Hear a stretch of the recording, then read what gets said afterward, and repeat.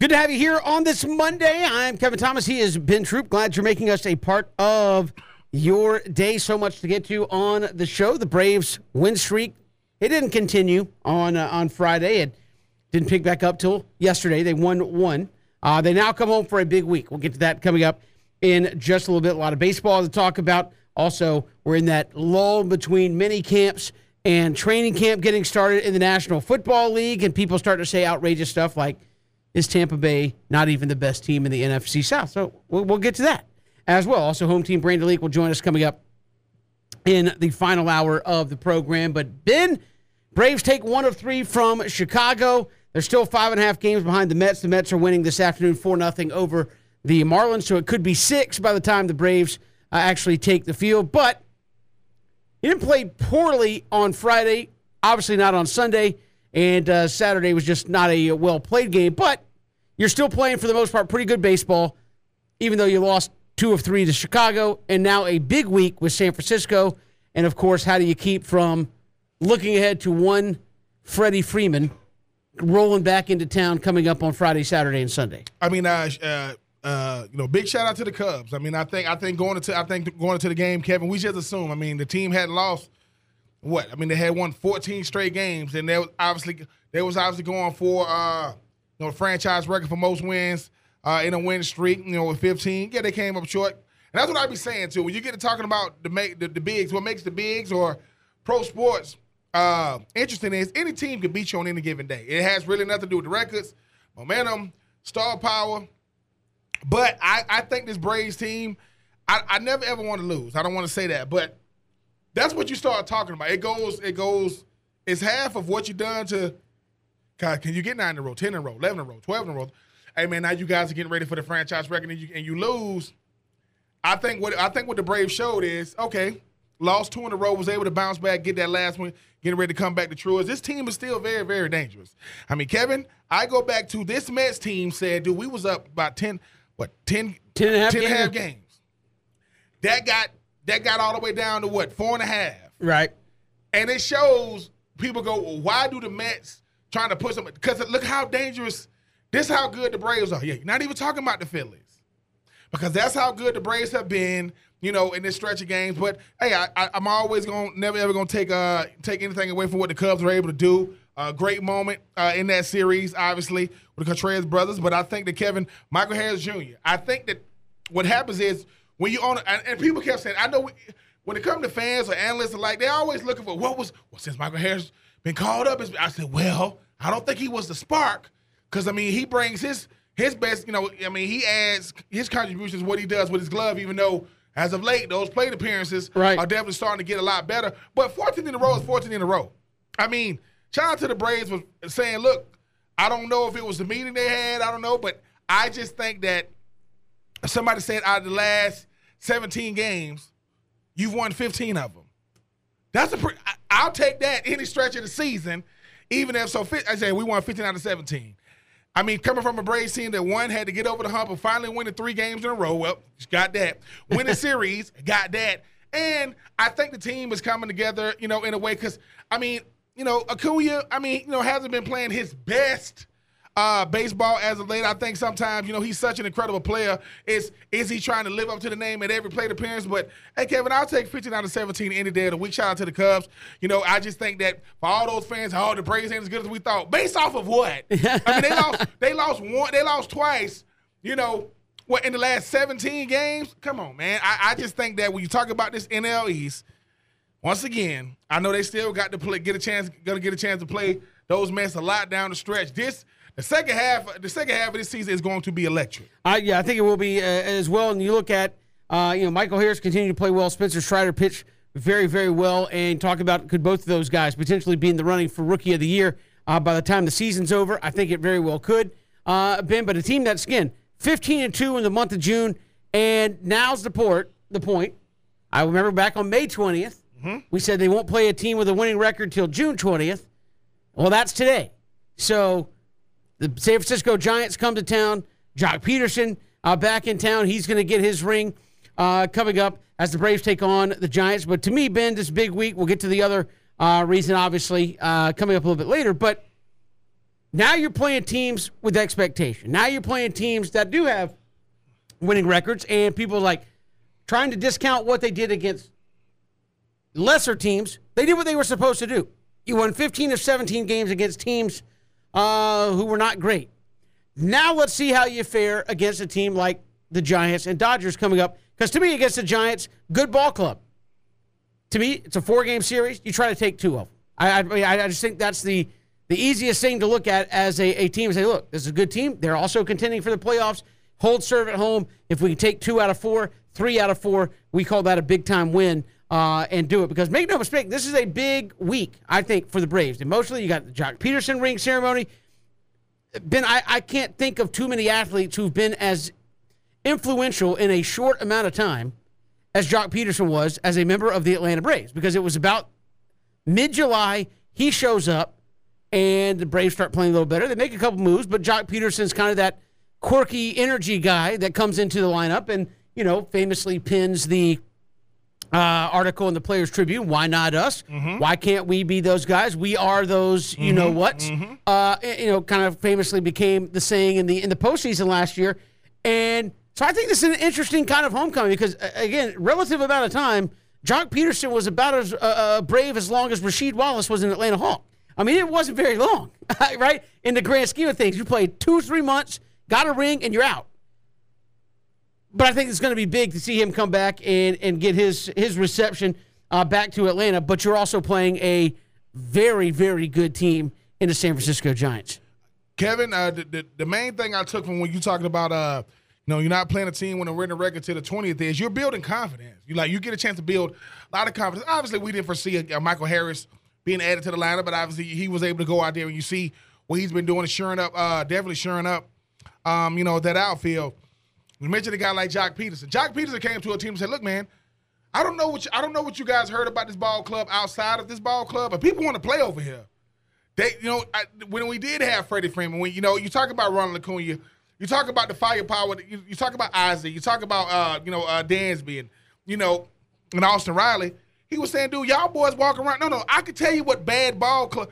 They're not. Listen, a good player gets traded away from a bad ball club for one or 2 reasons. 1, he's hurt, and 2, he costs too much. We don't want to pay him anymore. No, I'm coming from a bad ball club. We can be those dudes. And Joc Pederson represented a mindset that I think the Braves played with. They didn't say it out loud. But they're a very, very confident bunch. Joc was like, look, man, I can trash talking with the Braves matters. So I'm going to talk a little trash, but yeah, I mean, I was asking you before the show how many more Braves on other teams got to come to Truist, so we got to go there for them to get their rings. But Joc Pederson is very, very influential. Joc Pederson been in the news as of recent for things have nothing to do with baseball, which is crazy, which who knows if they'll even ask him about that, which I'm pretty sure they might. But, I mean, they might be, depending on if the media relation, people like, look, man, just don't talk ask about fantasy football. Don't ask about fantasy football. Fisticuffs, none of that. But I still think that's amazing. It is. I just think that for a pregame fight over fantasy football. Well, the thing is, too, Joc Pederson, even though he was, like you said, Kevin, only a Brave for a couple of months, he understands how good this team is top to bottom. Pitching, hitting, bullpen, defense, you know what I'm saying? Even a DH, he knows because he goes, look, man, I was just an added piece. It's not like I wasn't a missing piece last year. I was just an added piece. And that's the thing about good teams. Good teams, you just add pieces. You're not necessarily missing anything. But, hey, man, this Giants team is going to come in very, very, very, very confident. And I think the Braves, great that they got 1 out of 3 when it comes to the Cubs because it's different if you go 0-3 when you just have you won 14 in a row. You back. Listen, in the winning streak, winning streak can start another winning streak even though it's going to start with one team carrying over to the next. We'll see what happens. But I do like the Braves' chances. I just think a guy like Joc made sure, hey, man, I'm going to live on. The years to come when it comes to the Braves, yeah, I don't care how long I was here. Well, it's true. But think about that. But him, but you don't get that. But you don't get that. You don't get that a lot in other sports, Ben. Like you don't get what happened with the Braves last year was amazing because you had Joc Pederson, Eddie Rosario, who really wasn't playing in Cleveland at all because he was injured, and actually the Braves traded for him, and he didn't become eligible to play, or he wasn't healthy enough to play till like September. And then you got Jorge Soler before the trade deadline. I mean, Those are three guys that had huge postseason impact that weren't even on the team July 1. And you don't get that in other sports, Ben, where you go right along and go, this guy wasn't even here and makes a gigantic impact in 2 months, and then he's not on the team anymore, right? I mean, it's the same with Jorge Soler. Gigantic impact, gone. Like, he came in, was a fireball, and was gone, and not on the team anymore. You just don't seemingly get that in other sports where guys come in, are, as you said, I don't know if it was a missing piece, but the spark, and then they're gone. Like, yeah. Has there been another influential guy in that short amount of time than maybe a Jock Peterson? I would say even Jock Peterson more than Horace, because Horace Soler was kind of known for what he did in the World Series, which was huge. But he comes in July and kind of pushes the team into thinking, right? Because if Jock Peterson comes in and he's do the Braves even bother making that trade for Jorge Soler? Or are they out of it? Right, so I mean, that's one of those things that I look at and say, has there been a guy on such a short amount of time have as big a quote-unquote impact as maybe Jock Peterson did on the Braves last year? I don't think you can. I just like you said, Kevin. I mean, I can't remember. He's a Braves legend, and he played for the team for 3 months. Yeah, I mean, that's nuts. The only. I mean, and this name will come to me after this segment. The safety for the Rams last year that was on the couch. And obviously Raheem Morris called him, but he already knew the defense. Right. But that's essentially a playoff run. That's 4 games. Right? That's not going, because the thing about Jock Peterson, what it is Kevin, he became the voice. Like, most of the Braves say, look, man, we have fun. You know, obviously we can hurt you with our bats, but we don't talk a lot about what we're gonna do. We speak more internally and very, very complimentary of each other, of our opponent. Jock Peterson, was it Eric Weddle? Yes, Eric Weddle. Eric Weddle was probably the only one that could come to mind because Raheem Morris said this. Think about this. Raheem Morris, defensive coordinator for the LA Rams, they safety goes down. They go, dude, I need a guy. Now think about the backup safety saying, oh my God, I'm gonna have to be the starter. But I haven't been the starter all year. Eric Weddle been out of football for 2 years. He goes, look, bro, I'm just asking you, are you in any kind of shape? Yeah. Can you run a little bit? Yeah. I need you to come up here because I'm going to put you in a position to just think about Eric Weddle. Look, if we lose the game because of you, it ain't even you. Because we got 10 other guys that we still got Jalen Ramsey, we still got, Aaron Donald, we still had different layers. He was able to come in and shore up a defensive backfield that was going to have a lot of holes in it if he's not there from getting guys lined up. The thing about Jock Peterson was, Kevin, is Jock Peterson said what the fans were thinking. There are certain fans that think the Braves are way too nice. Make no mistake about it. Like the Braves are one of the best teams in the bigs. But it's almost like they're saying, let's not ruffle any feathers. No. But yet the Marlins throwing that freaking Acuna, all the time. He's not a top 5, definitely a top 10 talent. So what Jock Peterson said, look, dude, if I'm only going to be here a short amount of time with this much star power that got a chance to win it, I'm talking trash.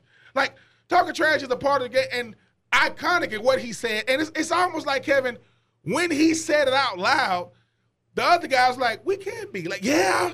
That's the mentality that a lot of people have. Some of the most successful people, that's how they think. I don't walk into a room. I control the room when I'm in there. Jock was like, look, dude, y'all walk around like y'all ain't good. Y'all are incredible. Freddie Freeman, you're the best first baseman in baseball. Ronald Acuna, both of y'all was in the top 10 talents in the bigs. Y'all on the same team. Y'all, Dansby, Ozzie, Freddie Free, Austin. This is the greatest infield in Braves. What are we doing? We walk around please don't say anything. If you put Snit and Addison Anthopoulos on any other team, they don't do what they do. Not with what y'all have done the last 4 years. So, love Jock Peterson. Love what he meant. And at the ceremony, when they gave him the mic, I was like, is he gonna say it? Oh, he did. And when he did, I was like, iconic. I mean, just mic drop. So love Jock Peterson, man. Love his contributions last year. And we've got so much more to get to here on the show. 912-342-7184. 912-342-7184. You can join us. Braves fans, how you feeling about Freddie coming back this week? Do you think he's going to get booed? We'll talk about that coming up on the show and more. 912-342-7184. You can hit us up on Twitter at Pigskin Radio, streaming live, ESPNCoastal.com. You can also catch us live streaming on Facebook, Twitter, and YouTube.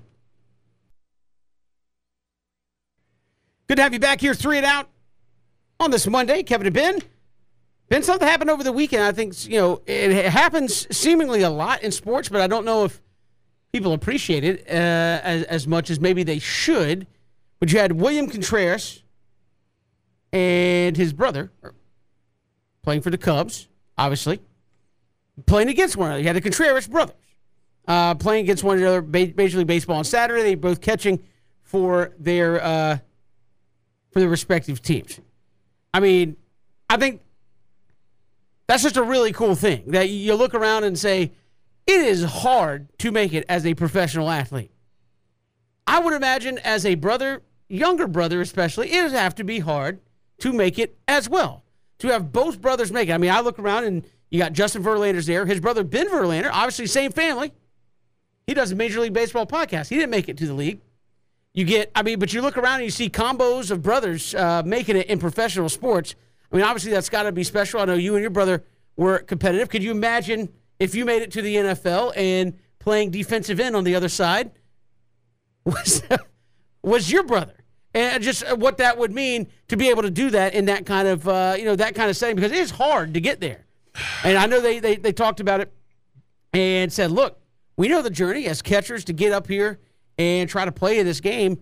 It is unbelievably difficult to go international player, minor league, try to work up through a system, especially where you find a good catcher. They usually don't leave a lot of room for you at the major league level, but for both of them to get there, big accomplishment, special moment there this weekend. It was, Kevin. It was. I mean, you think about it. I mean, you're sitting there at that might be one of those situations, Kevin. I don't know which one got called up first, but you calling your brother saying, "Hey, man, I got called up," and then that's one of those ones. The second call is even better. Hey, I got called up, and then everybody looks at the schedule. Whether you're a pro, you're looking at who you playing. That's the best walk up you ever gonna see. Next up, catcher and your brother's sitting there, and you understand how rare it is. You understand the fact that, dude, you start thinking about everything from. I like when you talk to players. They say, "Man, my parents and playing baseball every weekend. It seems like every weekend, if not every other weekend during the year, just making it." And Kevin, when we talk about one of the hardest positions to play, I mean, in baseball, catcher, that's up there. Because, listen, a good catcher is rare. A great catcher is even more rare. And when you look at the fact that you got two guys in the majors, brothers, that got to make their parents and their family extremely proud of them, because that hug was serious. But Kevin, then again, do you being a catcher, do you tell the pitcher, "Hey man, give him some Sweet Chan music"? That's my brother. Oh no, listen. I only say this because it's funny you said it. Both of my sons play baseball, and they happen to be in a situation where they were on opposing teams. They were separated by age, but the situation worked out where they played against each other this weekend, and it was just kind of a cool thing to see. And my older son, somebody said, "What are you going to do if you're pitching?" He comes up to bat, and my older son said, "Oh, I'm going to hit him." And I said, "Man, why?" I said, "What, are you scared that little brother's going to get a hit? You're going to have to hit him?" And so that was one of those cool things, but that's just, they're young kids. I can't even imagine all the work, as you said, Ben, blood, sweat, and tears to get there and achieve at the highest level. And you think about, the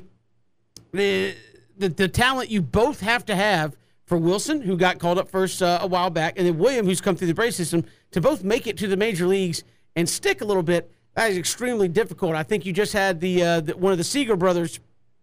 One played for Seattle, one played for the Dodgers, and I think the older, I'm going to get him confused. That's why I'm just going to call him the older, retired there from Seattle before the season started. But to have two brothers make it, to be in today's climate where there's so many guys trying to take a spot, is incredible. I mean, again, Ben, talk about we were talking about this in the break. The Matthews family, wow, where you have both, brothers, cousins, whoever, they're all making it, and your dads were great players, and you made it. The Mannings, Archie, which do you think is harder, Ben? Two brothers to succeed, or have a dad that was really good and the son make it? Because, again, Archie Manning, really good quarterback, and not one, but two of his sons made it and played at an elite level. Ken Griffey was a tremendous baseball player, and his son makes it, and he's elite, an all-timer. I mean, to me, that is impressive. Because to me, the dad's good, the son's feeling it, right? And it's like, okay, do you have an inside edge to make it? You probably do, but we've also seen the number of times where it's like, hey, dad was an awesome player, son made it, and it just wasn't the same. Everybody's like, oh, you're not your dad. Yeah. Well, thank you for that. But I mean, when you talk about family members making it in professional sports, which do you think is harder, the dad than the son, or having two brothers coming up in the same house to both reach that ultimate peak? It has to be the dad and the son, because you know how it is, Kevin. Both of your sons just happen to love to play the same sport. Sure. A lot of Michael Jordan, right, has two sons, right? They both play basketball at UCF. It just didn't pan out. There's no way they're going to live up to that. But you talk about the guys that do make it, they understand at a certain point, it becomes half I want to follow in my daddy's footsteps, and the other half is I want to build my own legacy. I think building your own legacy is the hardest thing to do. We was looking at the Matthews. Bruce Matthews literally was an all-pro at every position on the offensive line, center, guard, and tackle. He was the 9th overall pick. His son, Jake, was a 6th overall pick.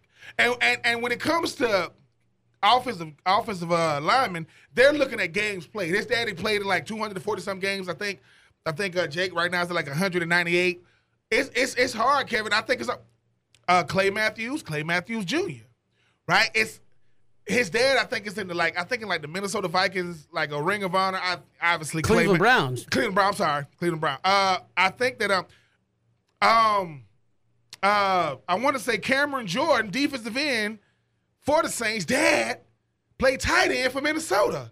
So I think when you come up in that type of setting, I know. Now this is the craziest thing. Channing Crowder, that played for the Miami Dolphins, his dad played for. I think they're the only father and son to ever get drafted by the same team. And so it's almost like you saying to yourself, hard enough to get there. Then I actually want to be productive after I get there. But I do think it's father and son, Kevin, because you want the best for your son. And if you were a decent player, cool. But it's extra added pressure. Big enough, I mean, I'm a pro. Now it's, man, you remind me of your dad. You look like your dad. Derek Brooks' son went to Florida State. There is no way you can live up to certain, like Tiger Woods' son right now is a golfer.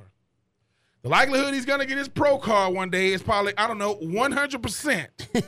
But, it's almost like, oh, man, he's looking just like his dad or what may have. Yeah, man, but some of these things are just ridiculous, amounts of pressure on them. But to everybody that has done it, it is rare. I mean, Eli and Peyton, the Manning family is the royal family. Because I think a lot of times you take a step back and you go, well, I mean, he's the Manning. Eli still had to prove his worth. Yeah, Peyton Manning still had to do it. Arch Manning might be the best quarterback coming out, and he's got Manning on his shirt. Yeah. He's still got to prove it to get to the NFL, and then he's got to play to that level. I mean, think about it. Eli Manning and Peyton Manning are the only two brothers to go number 1 overall.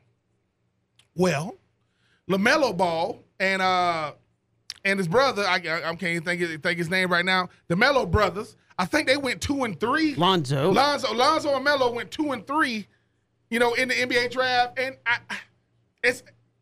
I think when you start thinking about this, Kevin, because we know how. Yes, I was blessed enough to be able to make it to the National Football League. Me and my son have the same name, right? My son likes to play football, right? And right now, it becomes that. Well, man, what if you listen? It's almost like, while I don't want him to have to deal with it, there's nothing I could do about it, right? My son says, Daddy, I like the University of Florida. Be careful. Because, Kevin, you know how it is. You would tell him to go somewhere else? No. I would just, it doesn't matter. Look, it took a lot of bravery for Eli Manning to go to Ole Miss, right? He could have said, hey, Peyton didn't go to Ole Miss. Yeah. I'm staying away from that. But you see the legacy in Tennessee. That's another thing, Kevin. Is it harder? We're talking about, is it harder to go pro? Is it harder to go to your father's alma mater? Especially a place like Ole Miss, where the freaking, the freaking speed limit is 18 miles. Yeah. It's just, so I now with the Mannings, now we're going, third generation. Now you got grandsons coming. So, but I always going to say father and son, because you got to go to the dugouts. You got to go to the, I got a chance to meet Mel Blunt's son. I'm not going to, we're going to have him on the show later on in the week. And when I met him, he was like, man, you know who Mel Blount is? I'm like, yeah. He's like, I'm his kid. And I'm looking at him like, what? And so I started talking to him about, hey, man, I got to play with Jared Payton. Jared Payton. Think about that.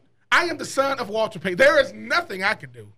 And Jared Payton came into the NFL as an undrafted rookie in 2004, in our draft class. And I said, Jared, what do you want to do in the league? He said, I just want to score a touchdown. That's it. My daddy is, by some people, the greatest running back to ever play in the National Football League. I just want to score a touchdown. My daddy probably has 100. I want one. Because I think he understands, Kevin, there's nothing he can do.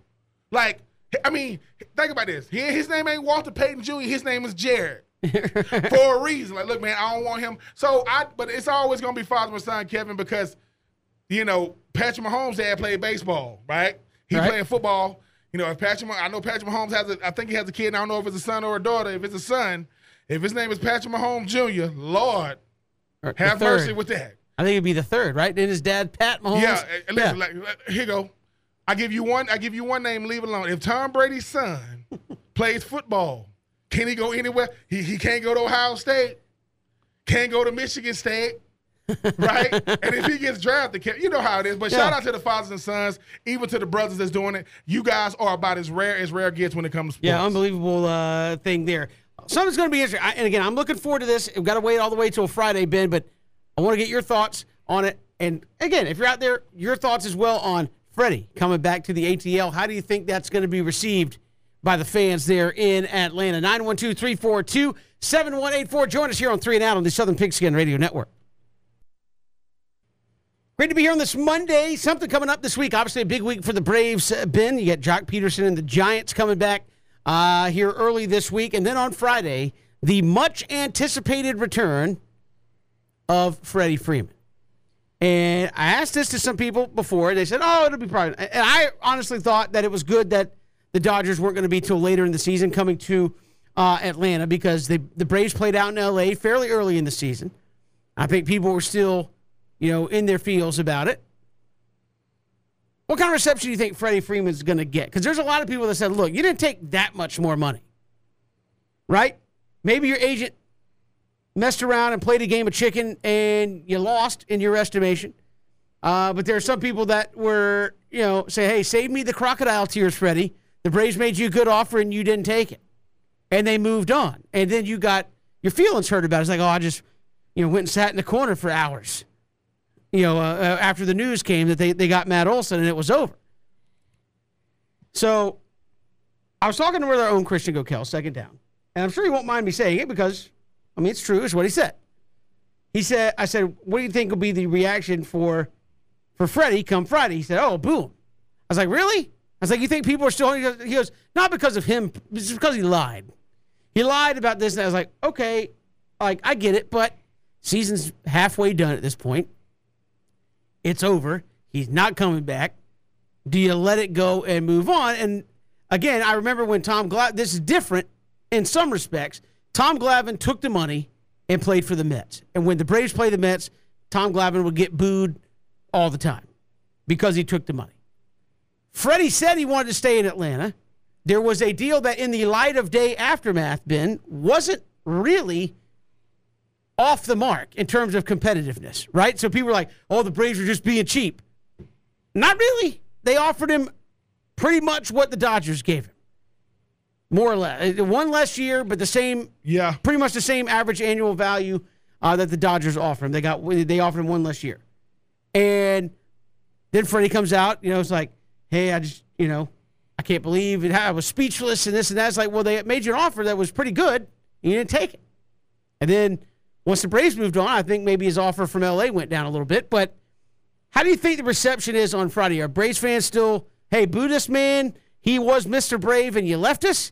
Or has enough time passed for the average fan? Because there's some people that hold grudges forever. But for the average fan, they're like, hey, it's over, it's done. Matt Olson's on pace to break the franchise record for doubles in a season, potentially. Hey, give him his daps, his claps for what he did for the franchise. He brought you a World Series and move on. Do you expect to hear a lot of boos on Friday? Some cheering? What do you expect?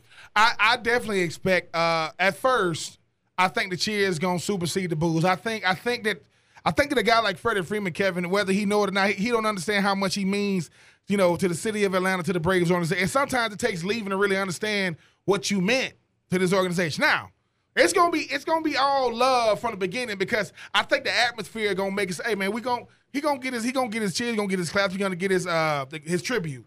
When he steps up to bat, it's gonna be boos. And I think that's how it should be. So you think the ring ceremony, everything's fine? Yes. Then when he comes up, yes. Now batting, yes. boo, Because think about it, Kevin. Let's just worse than anybody else. Yeah, it should be because Kevin, it's not the great thing about social media now. We know everything's going on in real time. I ain't waiting on the paper to come out. I ain't waiting on the nightly news to come out. And it's what you said. Essentially, you left the Braves for nothing. Like, you didn't get any more than what you thought you were going to get. And at one point, you was kind of nervous because you was the last big name to drop. Everybody else going, you like, well, where's Freddie Freeman going to go? Now, I mean, there are people that hold it against the Braves for not going ahead and taking care of it. And I understand that. Listen, there are the BJ Bennetts of the world who think it was disrespectful, but it wasn't. It really wasn't. They took care of Freddie Freeman, and they know this will probably be Freddie Freeman's last big multi-year deal this many years. But the thing the Braves had to do is say, look, man, what Freddie Freeman forgot was I built this team not around one guy the last 4 years. Like, make no mistake about it. There are two guys who are going to get big-time deals. One decided to leave, and the other name is Ronald Acuna when it's time for him to get big money again. But what Alex Anthopoulos said is, look, man, it's not my money. I can only offer what this financial group is saying we can offer him. And we're giving him $5 million more than the highest paid first baseman in baseball. And this knows you that what he wanting what you want that's not how negotiations work. I got to think about the future in the present when I'm signing for. I give Freddie too much. That's going to hamstring us for that. Because make no mistake about it. I.e. Matt Ryan. Exactly. I got to make sure I got money for guys on the roster we want to retain and guys on other rosters we might want to go after. That's negotiations. But if you are Freddie Freeman, I mean, Kevin, look, if Freddie Freeman wanted 150 and he got 200, but he didn't. And the thing is, the Braves got younger. At the position. The Braves understand that we're still contending. So from what Freddie Freeman has meant to the Braves franchise, oh, man, got to give him his love for that. And he walked away with the ring. Had a lot to do with it. Was incredible in last year's postseason. But when he stepped up to bat, it should be boos. That to me is what sports is, right? Like, let's call it what it is, Kevin. All right, Kevin. You coach. So you're looking at it more of away from the game is fine. Game starts. You're wearing Dodger blue. Heck with you. Is that basically what you're saying? Like, yep. And then when the game's over, thanks for all you did, Freddie, but I hope you don't beat us. And God forbid the Dodgers have a walk-off with Freddie Freeman at play. But I understand that. I'm just saying, usually the visceral reaction of a guy coming back for the first time, and, you see it when guys make the trips. I think the first time, the Cardinals weren't going to be able to compete with what Albert Pujols got with the Angels. He comes back. Some people are giving him the standing ovation. Guys come back after being Braves, do something great. Yep. They give you the standing ovation. Do you think, I think it's going to be a mix. I don't know what that mix is going to be of people who are appreciative of Freddie and people who are saying, I appreciate you, Freddie, but you left. You were dishonest to everybody saying, I want to be a Brave for life. Yep. And when the opportunity was there, you went and took another one. Yep. So I think there's people that are going to hold that against him, and I don't know if they'll ever let it go. But if I had to guess on a Monday, I would say I'm thinking it's going to be like 70-30 cheering. Yeah. For Freddie. Yeah. Which, there's people that might be more than that. You want nothing else than to strike him out or get him out. Because, no. People look at boos the wrong way sometimes. Boo is another way, of being acknowledged, by a fan base. Most fan bases could care less who you are. They're not booing or cheering. Next up at bat, cricket. They coming out, they coming out the batter's box with Freddie Freeman at first, but boo this man. You're booing him for a lot of reasons. So you're advocating the boos now. Yeah, because Kevin, sometimes, think about this though, Kevin. We're booing him because you still got love in your heart for him. That's where the booze isn't coming from just because you like this. That's the guy that, certain people got introduced to being a Braves fan through Freddie Freeman. I started watching the Braves when they got this guy. Well, I think there's certain people you feel like are going to be lifers. Yes. And then when they're not, Oh. you get your feelings hurt. Well, and it's well- like, Greg Maddux is my all-time favorite pitcher. He's right up there. He started with the Cubs, came to the Braves, still my all-time. So I think Tom Glavine people thought was going to be a Braves lifer. And he left for the money. I think a lot of people thought John Smoltz would be a Braves lifer. It didn't work out. He left, and it wasn't because I think the Braves thought he just was pretty much done, and he wanted to play another year or two. I think then you look at Chipper Jones, who was a Braves lifer, who was there for the duration of his career, and then you look at people thought you had Chipper Jones 2.0, right? Chipper Jones, hey, I'll give you a deal to stay. I love Bobby Cox. I love what the Braves organization represents. I will give you a deal to stay and play my career in Atlanta. Freddie Freeman comes along. He and Chipper are boys, right? The famous bobblehead now of, hey, Chipper went and rescued Freddie in a snowstorm, and, hey, they're buddies off the field and all that. And, oh, man, we got Chipper Jones 2.0. Great player, all-star, great Atlanta Brave. He's going to be here for life until he decides to quit playing. And then it didn't happen. And it didn't happen not because the Braves said we're just not going to do it. Yeah. It didn't happen because reportedly, A, you took too long, and B, there was you turned down a comparable offer. I think that the Dodgers gave him one more year, which average annual value is about the same. So you got one extra year for about the same money as Atlanta was willing to give you, and you took. And people were saying, listen. Yeah. It would be one thing if it was disrespectful. Like you said, but it's like, hey, we're going to pay you $22 million average annual value. The Dodgers just offered you $32 million average annual value. Okay, I think most people understand that. But it wasn't. It was not that far off.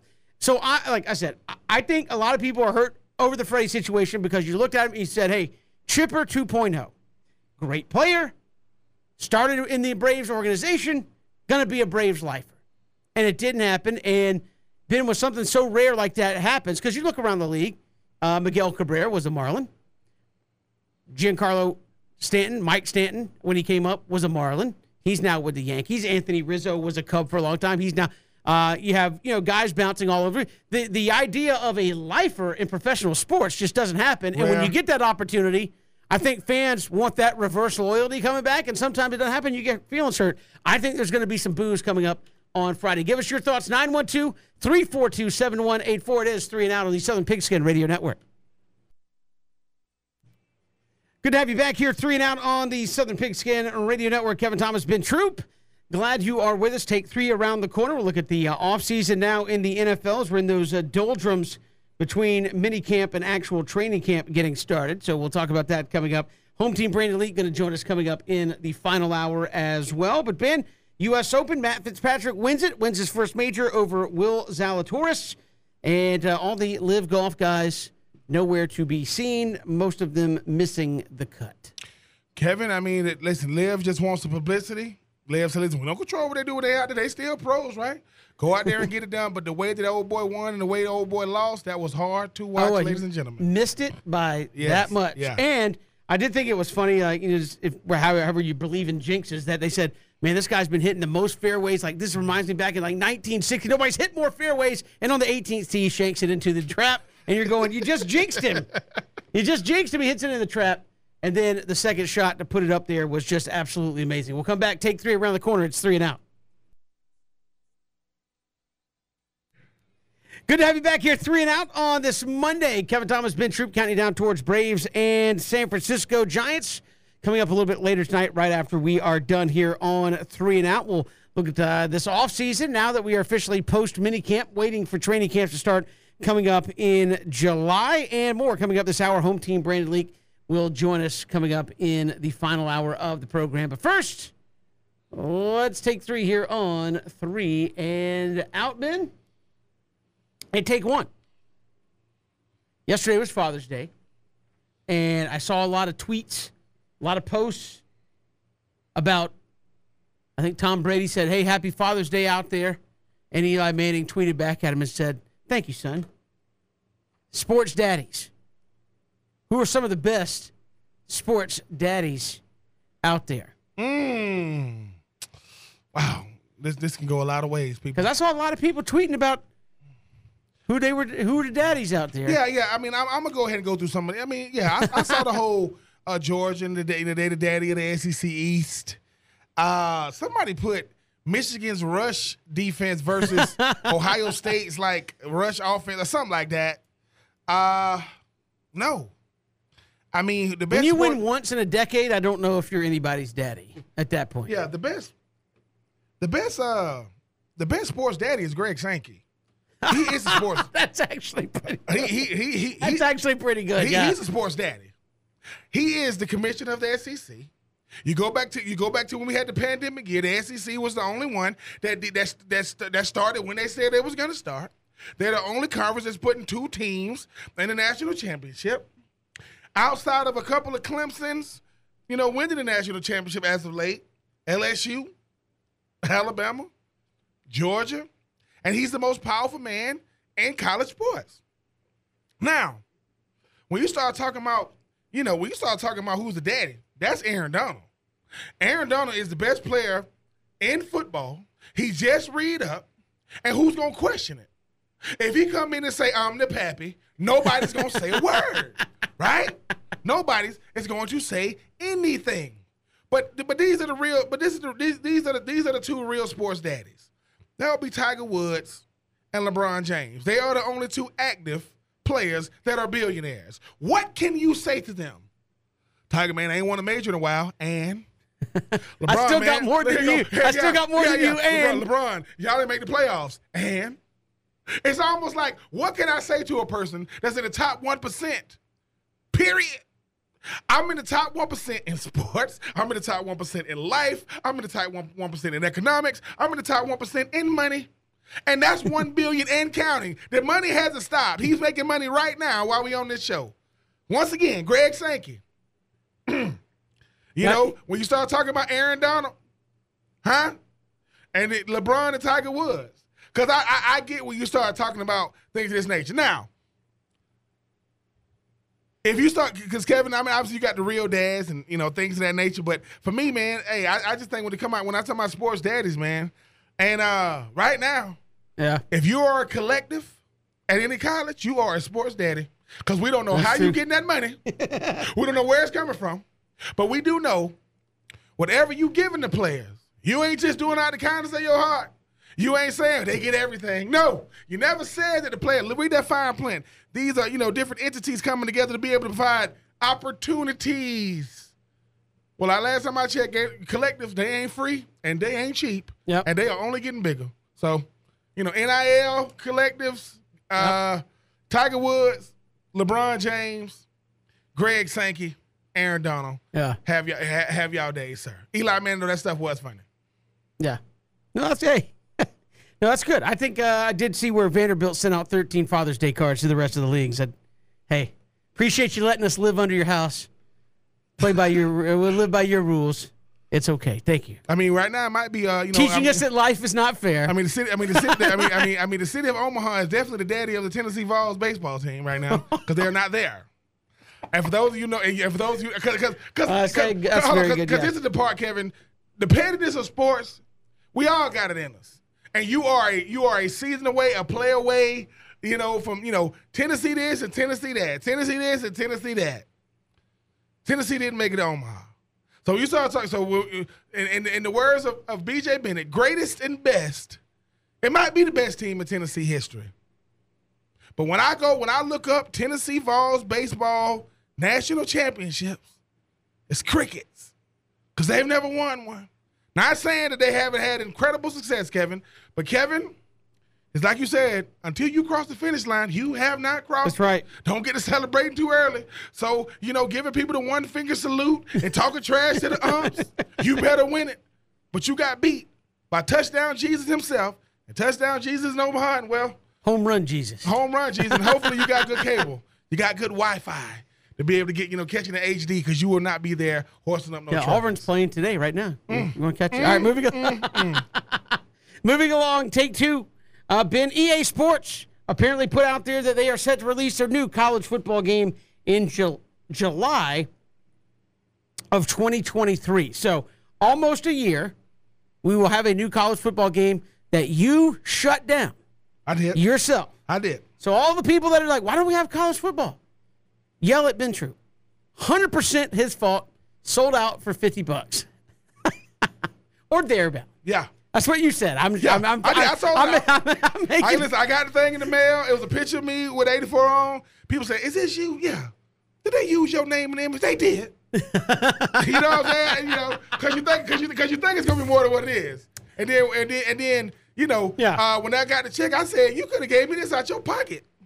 I had to wait for this. With that being said, the game's coming out in July of 2023. I understand they've worked licensing deals with all the colleges. Of course, if you have any sense, why would you not want to be aligned with that video game? And reportedly working out deals so that all the players that are in the game will receive something as well. That being said, Take Two is who, though, is on the cover, because it used to be a guy that was in the league or a guy that had just graduated and was no longer in college would grace the cover.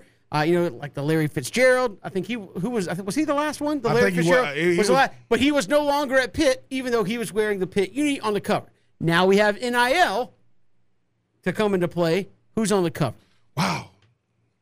I think that for this year, since it's coming back out, I think that because Kevin, we don't really know who should be. It's something that you said. It should be a regional thing. I think that every player, because I know they can do it for a cover, every single player in college football should get a cover with them on it, meaning that's only going to be singular. Like a personalized copy like a personalized. And I think that every cover we've ever had up until this point should be on it. To be like, listen, man, this is what we getting back to. So you take everybody's head, and it's gonna be small. You take every cover that's been and you put that on there, but you give every single player, because to me, you're welcoming it back. We're in the times of NIL. That's something that's gonna be forever, right? Kevin. No, we from the great state of Georgia, so you know what beverage we drink? Coke, right? Free, If Kevin, if you had a Coke machine, you just driving down the street. Yeah. You see a hologram of you on the front, you're gonna go, is that me? Just caused an accident. But I don't care who you are. Kevin, you walk up in a gaming store. No one told you this. And then, I don't care about no, college, NCAA, whatever, your kids go, Dad, it's you. What? Really? Let me get that. No matter how, you're going to get that. You give every player, every player that plays football, you give them their own individualized cover, and then you just take every cover and make that the official one, because it's a welcome back. Now, Kevin, something we said too. Look, if each individual college had their own cover, they are going to sell out. Right? They are going to sell out. In the day of all these platforms where you don't even really need a physical cover, you download the game, you could have a digital, basically, cover. But I know you want a national face. My guess was, and I was going to answer, I would say, I know he's going to pro, and it would be kind of cool to do a NIL deal for somebody, but I think first year out, it's probably going to be whoever wins the Heisman this year. I'll say Bryce Young as like, hey, welcome back. Yep, Bryce is going to the NFL, but I think you need a face. Like, Arch Manning's not going to commit to Georgia, Bama, or Texas, and then in July, 5 months after he commits, it's, hey, Arch Manning's on the cover. People be like, I mean, I get it's a Manning, but it's like, you want somebody that's established in college football, and I think to me that's going to be an interesting part of, you want to plan this out, who would be a Heisman frontrunner basically 2 seasons from now. That would be a college guy. And that's hard to project. The Heisman guys are the most, but that's hard to project right now. You know what it is though? Let's take it like this then. I know that if you play a certain position, right, you get tired of seeing your position never represented when it comes to certain stuff. So maybe you say, yeah, man, we got different covers for it. Like, what you mean? What position you play? Oh, I play quarterback. Oh, so we got a certain number of quarterbacks on there. We got running backs on there. Because I think, Kevin, now with marketing and advertising, you got to get, Actually, I just thought of something. Don't hate me, everybody. I'm not meaning. Depending on how this year plays out, he would be graduated, but to hype up, obviously, the road to the championship and all that. Put Stetson on the cover. Be like, hey, go from a prospect to a play your way to the championship like Stetson. That would be an interesting thought. It would. He would not be a current college athlete, so it wouldn't really fall under an NIL at that point. Yep. But just a thought. No. I just possibilities think are endless. I will. Yeah. I think I do like the digital thing because everything now is digital. You know, physical copies of things are. You know, that way, people think, oh, we're going digital. No, that's saving money. They're collector's items at this point, yeah. Do the digital thing, and hopefully, like I said. My thought would be, like you said, I said, like, hey, most people now will probably just download the game onto their console. Oh, yeah, somebody's going to have when you download the game, the first question is, hey, Ben, who's your favorite team? You pick Florida Gators, and whoever they have a local NIL deal becomes the poster boy every time you load up the game, and it's that guy on the, quote, digital cover. That's the way to do it. Just me thinking outside the box. All right, moving along, because we got to get to the important questions, especially at this stage. Today, as we like to do the national holidays, it's a very special day for both of us, Ben. Yes. Is National Vanilla Milkshake Day. I'm going to go, I like the stuff you add to it. Yeah. But this may be the bakings of the the goat treat. I know we like to throw goats around. And I don't want to start dessert. I don't want to start like a dessert petting zoo. Yeah. But it's hard to top a vanilla milkshake. Oh. With something thrown in there or whatever. I mean, it's hard to beat. So how did the vanilla milkshake come about? Well, it's not ice cream. It's not milk. Yeah. It's like, hey man, I would, Kevin, you are right. Now this might be how everybody got introduced to milkshakes through the vanilla. You probably haven't had a lot of vanilla shakes since then, unless you're just a vanilla fan, right? But Kevin, you are right. This is the main ingredient for everything that came after it. When you start talking about adding stuff, now, if you're gonna add something to any milkshake, vanilla is gonna be the best one because you're gonna be able to. Everything still holds. It's consistency. Me personally, I'm not the biggest milkshake fan. I'm with Kevin. I'm the melted vanilla ice cream. I'm drinking it out the bowl. Boom. But when you talk about adding ingredients. Hey, man, let's do it. I mean, whatever you want because... Go to you get one thing to throw in there. What is it? If I only get brownie. If I only get one thing to throw in there. Brownie milkshake? Yeah. Cookie dough's pretty good. I think Oreo's kind of the standby for me. Oreo is. Cheesecake is making its way around these days. And over the weekend, I had cheesecake in a glass. For those of you who just... Anyway. Was it a shake or what was it? No. It was... I explained this real quick. Okay. At the top, you got whipped cream, then you got cheesecake. You got whipped cream, you got cheesecake, and then what you're supposed to do is you're supposed to take it and shake it up. It's cold.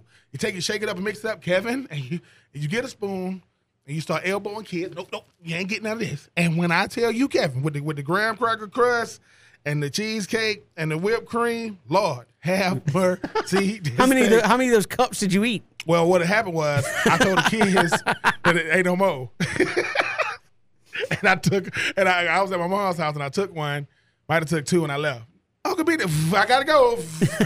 Gotta get on out of there. So just say them little mason jars, I'm gonna wash them out and I'm, put my favorite beverage in it. But yeah, Kevin, I'm gonna get you a cheesecake in a glass, and it ain't our favorite. It ain't your favorite Halloween candy, right? But it is close. Cause I said, what is this right here? And I had a cheesecake cake. So like when you got it, did somebody tell you that's what it was? Or were you just like, that looks pretty good? I looked at it like, what is this? I said, oh. Was it being saved for somebody else and you just took it? Or Happy Father's Day, Daddy. That's take 3. We do it every day. This time we're coming back. The long wait continues to the start of NFL training camps. We'll break it down here. It's 3 and Out, Southern Pigskin Radio Network. Good to have you back here on 3 and Out. Kevin Thomas, Ben Troop. Thanks for making us a part of your day. Ben, the mini camps and such are over. Now the countdown continues to actually get to training camp. I was talking with somebody a minute ago. He's like, man, we got the long wait now until football starts back. And I was like, you're right. You got about 4 weeks, 5 weeks until minicamp starts. What are you doing in these weeks? As you were talking about, it's like, hey, if you're trying to make a team, now is not the time to be going to vacation. Because I think a lot of people say, okay, there's no football, right? No working out, none of that stuff happening. Let me get the vacay in. before we start the long grind of the season. It's going to beat up my body, test my mind. Exactly. You said no. You better not be doing stuff kind of like that. At least not prolonged vacay. What are these next 4 or 5 weeks like if you're an NFL guy waiting for training camp to get started? This is when you figure out the difference between being a pro because you're in the NFL and actually acting like a pro because you're there. When you're a rookie and you're trying to navigate, what do I do? Follow a veteran. These veterans right now, the guys that's had 5, 6, 7, 8, 9, 10-year careers, they didn't get there because they were the best player. They're the best condition. They're the best mentally. They're the best physically. They're the best emotionally. They're getting themselves ready for the grind that is known as training camp. They want to come to training camp ready to go. They don't want to be coming to the training camp kind of half-stepping. So they're getting their rest. They're getting their workouts in. And it's not that you work out. It's how you work out and when you work out. You need to be working out hard, and you need to be doing something to keep your heart rate up, and you need to be doing it in the heat. Don't be doing it in these well air-conditioned areas. Now, do you got to get your stretching on? Yes. Do you got to get your, you got to get your treatment on? Yes. You want to get like acupuncture and different things? Yes. But when it comes to working out, you should be out there in the heat, grinding. Because if I have prepared myself for that for which is coming, once I add to the workload, my body can adjust to it better. Not that because your body can't go from I'm not doing anything to here I am, play in, play out, play in, play out, play in, play out, cramps, injuries, dehydration, and so on and so forth. And this is when your teammates kind of figure out what were you doing with your time. Once again, you're no longer in college anymore. You have an obligation and a responsibility to those other, right at this point, the other 52 guys that's going to make the roster, plus the practice squad, plus the training camp guys, plus nothing is in stone. I want to leave no doubt if I am a veteran, and if I'm a rookie, I want to create optimism for myself to be able to generate, some level of trust from the head coach and the position coaches. Because, Kevin, like I said, guys that come in flying around. When I was with the Tampa Bay Bucks, that was the best training camp I ever had. Now, I was dealing with plantar fasciitis at the time, and I didn't know what it was, but I was ready, man. Like, when I see Rondé Barber, when I see Chris Hovan, when I see Derek Brooks, when I see Kevin Carter, when I see Jeff Garcia, and company, and Alex Smith, and Gilmore and everybody, what I understood is I will not be the weak link. If I'm going to stand out, I'm going to stand out because I'm making plays. If I'm going to stand out because I know where I'm supposed to do, how I'm supposed to do it. And I was learning the West Coast offense under John Gruden. Those who don't know, John Gruden loves football. I mean, it is what he loves calling plays. But I think what I also had to understand man, I need to know what I'm supposed to be doing. Every time a coach calls me up, I need to be making a play. Every time they go to the staff meeting room and they get to the tight ends, I should be standing out.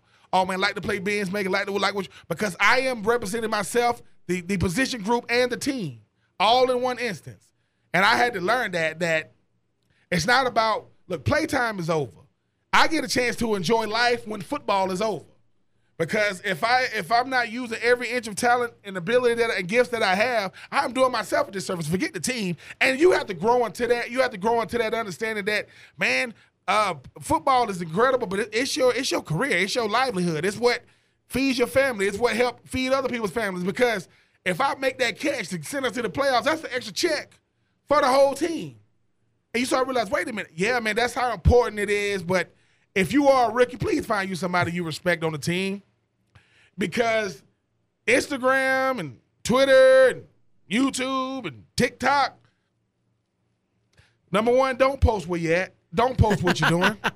Get away from what you've grown up in. Go work out. Go work in silence. I was able to meet. I was at this event. I was able to meet the LA Rams staff. A lot of their staff, not Sean McVay or anybody, but a lot of the scouts, a lot of the equipment people, and videographers and so forth. And I asked him, man, y'all boys got Aaron Donald. He said Aaron Donald ain't coming back just to be all right. He's coming back to dominate like he's dominated. He said, I didn't want to come back to a team that wasn't going to compete.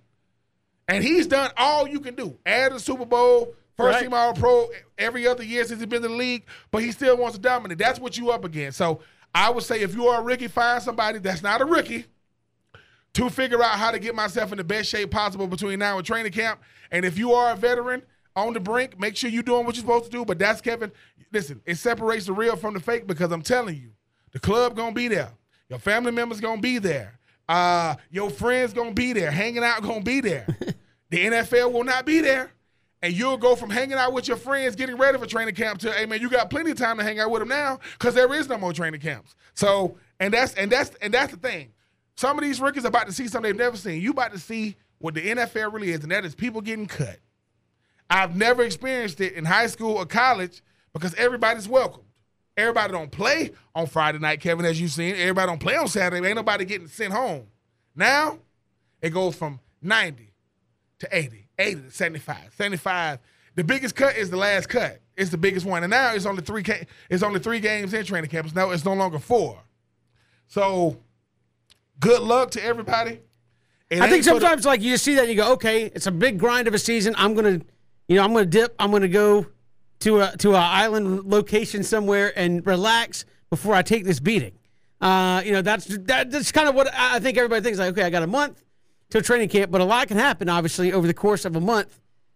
As you said, hey, I'm at the resort, right, working out inside. It's 72 degrees, getting my, quote, reps in, right? And then you show up at Flowery Branch and you say, Coach, it's hot out here. Exactly. And so you got to put it in a little different perspective there of just what guys should be doing, even though there's no activities going on around the facility, what they should be doing for this month and how much can happen over the course of a month if you are not, I guess, ready for it is what I'm getting at, especially for a team like the Falcons, who it's like, if you aren't going into Falcons training camp thinking you got a chance to play, look around, man. There's competition everywhere on that roster. Yeah, and the one thing I had to learn about the National Football League is it is a business. It's not personal. As personal as we take it, as much as we don't like how a lot of the decisions are made, it's the top 53 gonna make the team, and it's not. Look, I was at the Tennessee Titans when Steve McNair wasn't let in the building. The greatest player to ever play for the Titans. The first MVP of the Titans. Matter of fact, wait a minute. He's the only MVP to ever. He was a co-MVP with Peyton Manning. The only cornerback to take them to the Super Bowl. They locked him out the building. Why? Because they said if he comes in here and he gets hurt, we owe him his entire contract. The contract that he signed? Yeah. So he left and ended up being a Raven for the next 2 years. All I'm saying is, Kevin, is when you start thinking about what pro sports is, it's a business. It's not for the weak. It's not for the timid. It's not for the weak-hearted. And you see I've seen a guy get cut. He's on his way to the plane. They tell him, hey, man, we need you back. He gets out, he's headed to the plane. I think he's on the plane, like he hasn't left. He gets out the plane, gets his bags, comes back to the facility, plays on Saturday for the preseason game, and they cut him after. I've seen a guy who wasn't on the team all during training camp. They said, man, you been working out? He said, yeah, man, come on, man. We got one preseason game. Like, we was playing Houston. They put him in there because a lot of the veterans wasn't going to play the last preseason game. He goes, he plays all the snaps, and they cut him right after. And mind you, I said, well, dude, y'all didn't even give him a shot. He's getting an audition for 31 other teams. Victor Cruz is the best. Victor Cruz was an undrafted free agent, right? He plays for the Falcons. He plays for the Giants. The Giants are playing the Jets. They're trying to save money as far as like how far players go, right. Teams go. Coach Ryan, he's the head coach of the Jets. He's looking at this. He's looking at this Cruz kid. Cruz out there killing them DB, killing them. He said, "Hey, Coach, man, I like that Cruz kid, man. I'm like, he was trying to buddy him up, but see, Coach Coughlin's like, oh no, we ain't cutting him. Oh, I know what you think you finna do. You think you finna cut us? We come over there, and the rest is history. I'm telling you, look, to make it to the National Football League, you talking about a diamond in the rough. It's only gonna be 53 guys make the squad, and only 30 something of those guys are gonna dress on Sunday. So you compete to make the 53, then you compete to make the teams that dress on Sunday. Then you trying to start. Then you trying to produce. Then you trying to produce at a high level, on a consistent level. Avoid injuries. Welcome to the NFL. But if you right now are up looking at Sports Center, talking trash on social media, talking about they don't know how good I am, you have lost your mind. No one can listen. Certain people are paid to critique and cover you. You are paid to give them something to critique. Get your behind ready, because number 99 for the Rams is coming, and he's coming for everybody that play offensive guard and center and offensive tackle with a different color uniform on. And he's coming with cruel intentions. We got more to come here. A lot of other stuff happening here, potentially still in the offseason. It's 3 and Out on the Southern Pigskin Radio Network. Going to be back here on 3 and Out. Home team, Brandon Lee, going to join us coming up in the final hour of the program. Of course, got Jock Peterson in the house. Saw some photos of him and some of the Braves there at Truist Park. Talked to home team about that. Freddie coming back this week as well. So looking forward to that conversation. Talk some NFL coming up at the top of the next hour as well. A lot of people saying, could it be New Orleans? Best team in the NFC South? We'll get to that coming up in just a little bit. But, Ben, speaking of the offseason, people forget, there's still free agents galore out there. I saw our good friend John Shipley, Jaguar reporter on SI, say, look, there's still some free agents that can help the Jags. And you forget, he mentioned a few. You can go read his article. I won't give all of them, but Will Fuller, Jason Pierre-Paul, a couple of names there. You're like, woo, those guys are hanging around out there maybe to be gotten. And this is where you can get guys right on the cheap, because at this point you're like, well, I mean, training camp starts in 3 or 4 weeks. The phone hasn't been ringing too terribly much. Might it be deal time for some of these guys that can come in and really improve your football team? If you want to continue your NFL career, I mean, I think sometimes the market lies to you. You talk about a guy, Jason Pierre-Paul, won the Super Bowl with the Giants, won the Super Bowl with Tampa. And Jason Pierre-Paul is the greatest USF Bull. I mean, went to USF right there in Tampa. And I get it. People want to continue their careers. And sometimes, Kevin, we think we're worth more than the market is saying. But you want to continue your career? You get to continue your career potentially, with a team that didn't want you no more in Tampa in your division. And Terry Fontenot, obviously ain't working with a lot of money, but yeah, you're talking about certain free agents still out there. I think JPP will be a huge. How many sacks he got in his career? Jaguars could use him. I mean, if as insurance against Trayvon Walker, excuse me, if he has a slow start. You need to be showing the way, too. I mean, I think what we forget veterans are there for different reasons. I'm there to lead the way, but I'm also there to show rookies, who I know, look, I get it. The guy coming behind me is going to be the guy. But he needs to know what it's going to take when he becomes that. That's what people don't get. It's like, oh, man, Steve Smith Sr. is the greatest example. Steve Smith Sr. gets drafted in the second round. He was a Pro Bowler kick returner. Musa Mohammed, he said, so he goes to the Pro Bowl, and Coach Harbaugh of the Ravens is a special teams guy out there. And he says, hey, man, what are them guys? He said, oh, those guys are receivers. Oh, why not? He said, well, go over there and catch some passes, right? He gets back from the Pro Bowl. Musa Mohammed said, you know how much starting receivers in the league get? And he told him, because Musa Mohammed was a starter. Musa Mohammed was no longer in Carolina. Then Keyshawn Johnson comes, and they draft Dwayne Jarrett, second-round pick out of USC. I don't know this to be certain, but I don't think Dwayne Jarrett was taken under the wing of a Steve Smith the way Steve Smith was taken under the wing of a Musa Mohammed. Somebody showing you the ropes is pivotal, man. It is so – because talent ain't enough. Like, ability ain't enough. You got to know what you doing. And because people going to do, how he been in the league 15 years? He's outsmarting everybody. I mean, Ray Lewis in the league was 17 years. He wasn't the same linebacker in year 2 he was in year 17, but he added Haloti Ngata, T. Sizzle, Bart Scott, Ed Reed. I don't got to be the best. Those are the best. How you know? Ed Reed, Defensive Player of the Year. Terrell Suggs, Defensive Player of the Year. Haloti Ngata, a 350-pound man, is the reason why RG3 is no longer in football. He caught him. I told you, they're going to catch you. So all I'm saying is once again, Kevin, just like I said in previous segment, get with a veteran to show you how to get your body right, eat right, do things right.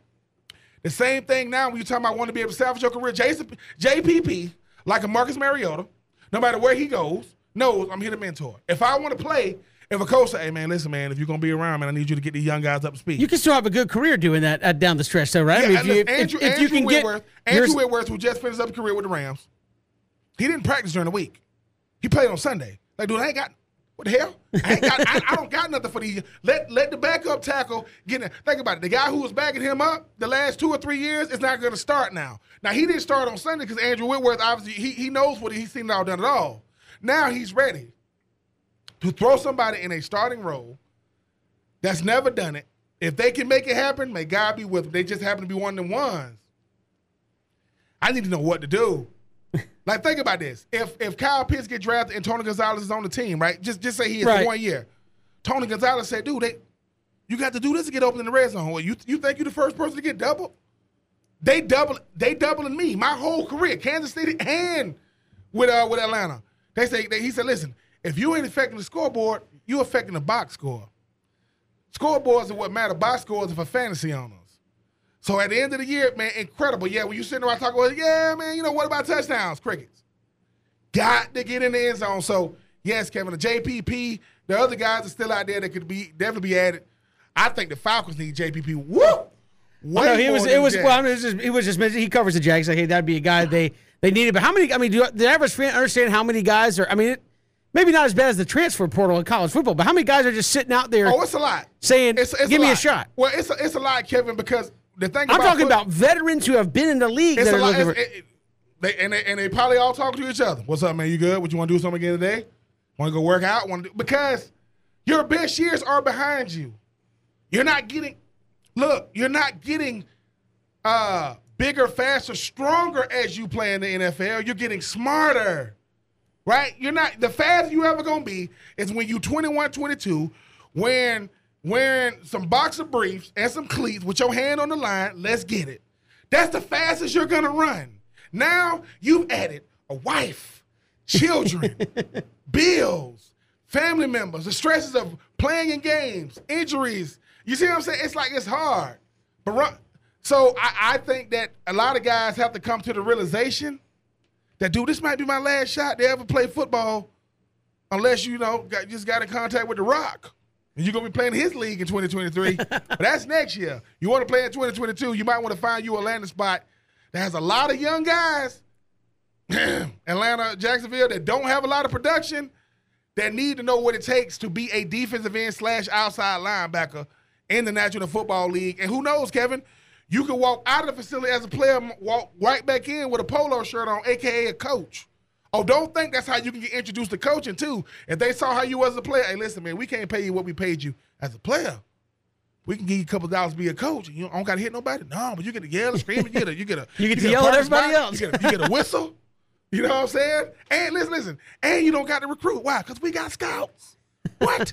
Tell him. Nice gig. You just get who we give you and you yell at them and shape them into better players. Hey, we got more to come here. It is 3 and Out on the Southern Pigskin Radio Network. Hit us up on Twitter at Pigskin Radio. Also streaming live, ESPNCoastal.com, and live streaming on Facebook, Twitter, and YouTube. Go to our YouTube channel, ESPN Coastal. Subscribe. Get those notifications every time we go live and be a part of the show there on YouTube. It's 3 and Out, Southern Pigskin Radio Network.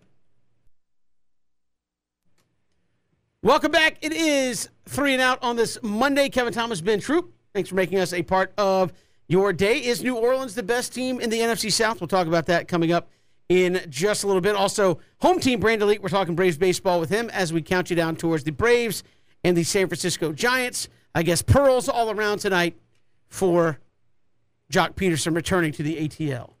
Joc Pederson, listen, you are a Atlanta Braves legend. You are a pro sports pro sports in Atlanta legend, not just for what you meant to the team, but the mentality you brought to the team, the phrase known throughout sports, we are those you-know-whats. Yep. Exactly. Hey, and again, I throw it out there. I would like Ben, we thought about it for a little bit, like, has there been an athlete in sports recently that has had the impact of a Joc Pederson and then they were gone? I.e., Joc showed up in July. He came in and said, why not us, fellas? Like, almost from the beginning, he's like, this team's good enough to win the World Series. Why not us? And then they win the World Series. Joc, gets everybody fired up with the pearls. And, then, as you said, writes the article in the Players Tribune, all that. You win the World Series, and then he's gone. It was a moment in time. Jock Peterson, Energy World Series gone. Kind of the same thing, with Jorge Soler, but I think Jock a little more so because he was that first move and he came in and said, I don't know what y'all are talking about. This team's better than what they're playing, and we can win it. And I said in the first hour, if they don't make that move to bring in Jock Peterson, I don't know if they make a move to get Eddie Rosario. I don't know if they make a move to get Jorge Soler because he comes in immediately. They kind of turn a little bit of a corner, and Alex Anthopoulos says, I think we got a chance. If they don't make that move and the Braves kind of continue what they had been doing, Ben, do they even make that move to try to put a run together? No, I don't know. No, and Kevin, once again, tell me a team that can take that a player like Ronald Acuna Jr. goes out, and the morale of the team isn't so bad, and the mentality of the team is just so bad. But they kept it together. They probably went to Freddie and said, Freddie, hey man, just talk to him internally. We got you. Like we have been building this team, but what Freddie didn't understand was we are building this team to not be surrounded by one guy. And like I said, I've never seen three guys like Rosario, like Peterson, like Soler, like be such key contributors. But I think different than Soler and Rosario, Peterson came in with a vocal mentality. He said, look, man, I've been around teams, and this team got it. And I would have loved to play with Ronald Acuna Jr., make no mistake about it. But Ozzie, Freddie, Dansby, and then you talk about Austin Riley, and they're pitching.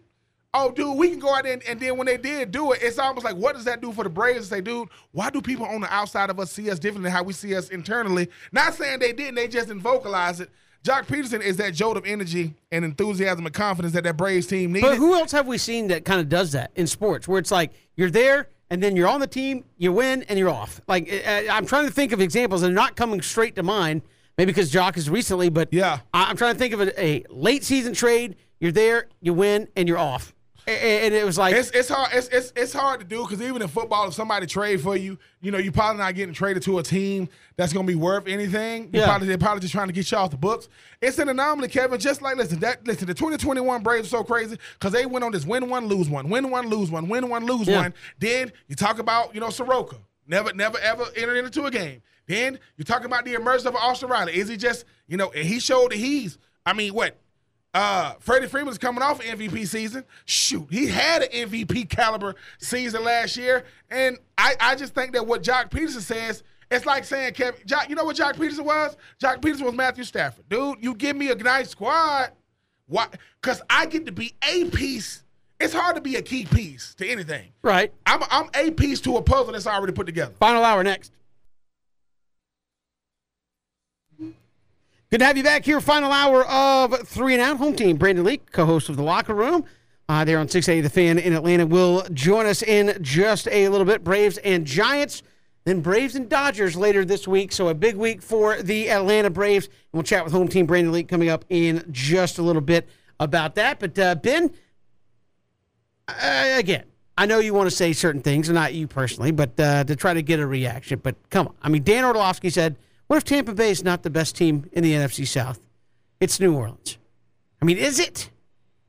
Is it real? I know they got a lot of young talent in there, and we shall see. But better than Tom Brady and the Bucs, who have been to a Super Bowl and what were very close to going a second time with Tom Brady, they're not as good as the New Orleans Saints at this point. And then you ask the question, well, if that's the case, if you're the Atlanta Falcons, can you beat Carolina to not be the worst team? If you can't be first, don't be last, right?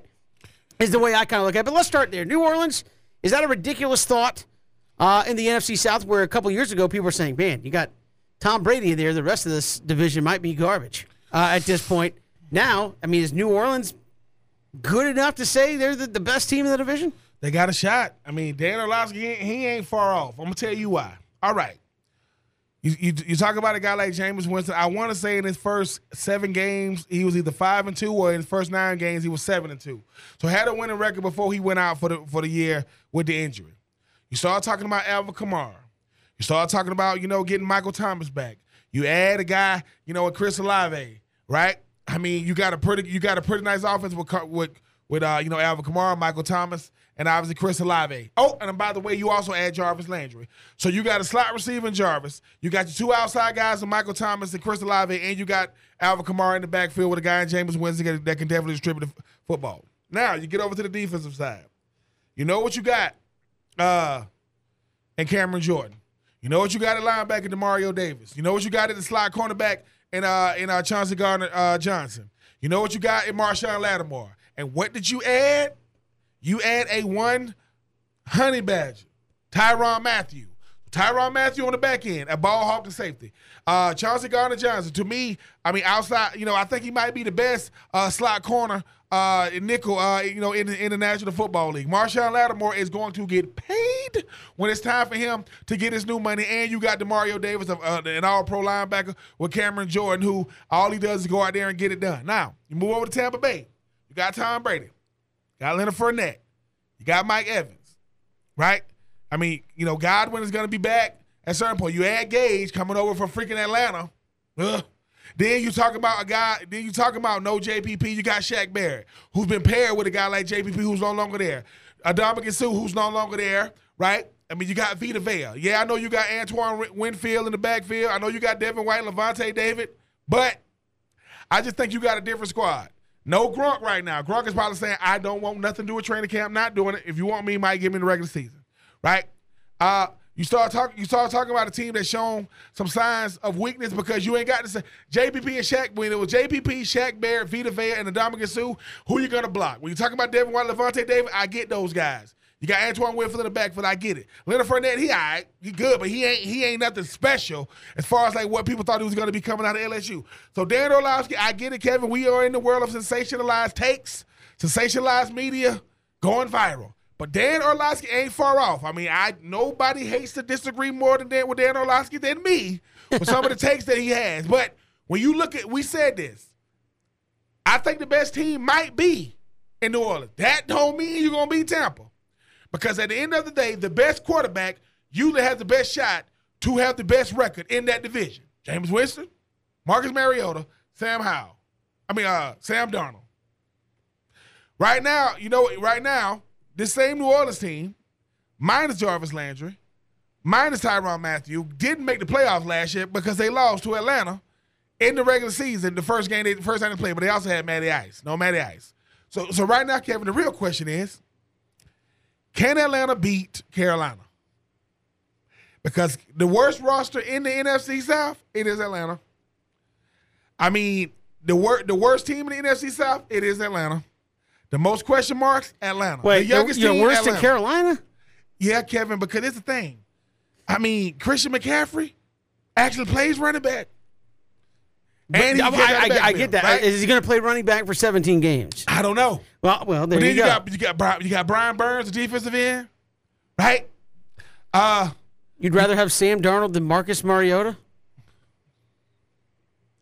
No. I'm not saying they're great choices. I'm just saying you're going to win it with quarterback, right? Because this is the thing about Sam Darnold. At least Marcus Mariota played his full rookie contract with the Titans. Sam Darnold didn't make it a full rookie contract. We got to check for the Falcons. That's all I'm saying. All right, okay, now running back, I go with Carolina. Assuming he plays the whole season. Any D-line in football is going to be better than Atlanta's D-line at this point, right? That's true, yes. Now you start getting down to the receiving core. Robbie Anderson, I mean, he's a good player. That's where Carolina might have a better receiving core because you got a lot of unknowns we talk about. But this is what's going to hurt Atlanta. Secondary, I'm going to have to go with Carolina. They got a really, really good secondary, man. I mean, they're gonna get some guys back. And I just think that Kevin. But in all that being said, I think Atlanta got a shot. If Atlanta could get some level of some consistent contribution from the D-line, if they can figure out how they just consistent. That's asking a lot. That is. Okay, we was going through these numbers. Yeah, they have what. Who the leading returner had 1 sack? Balling. I'm talking about out of control, just ridiculous. The entire team from a year ago, you're returning 1 sack from the D line. Yeah, 1. That's not, as the kids would say, that's not good. Yeah.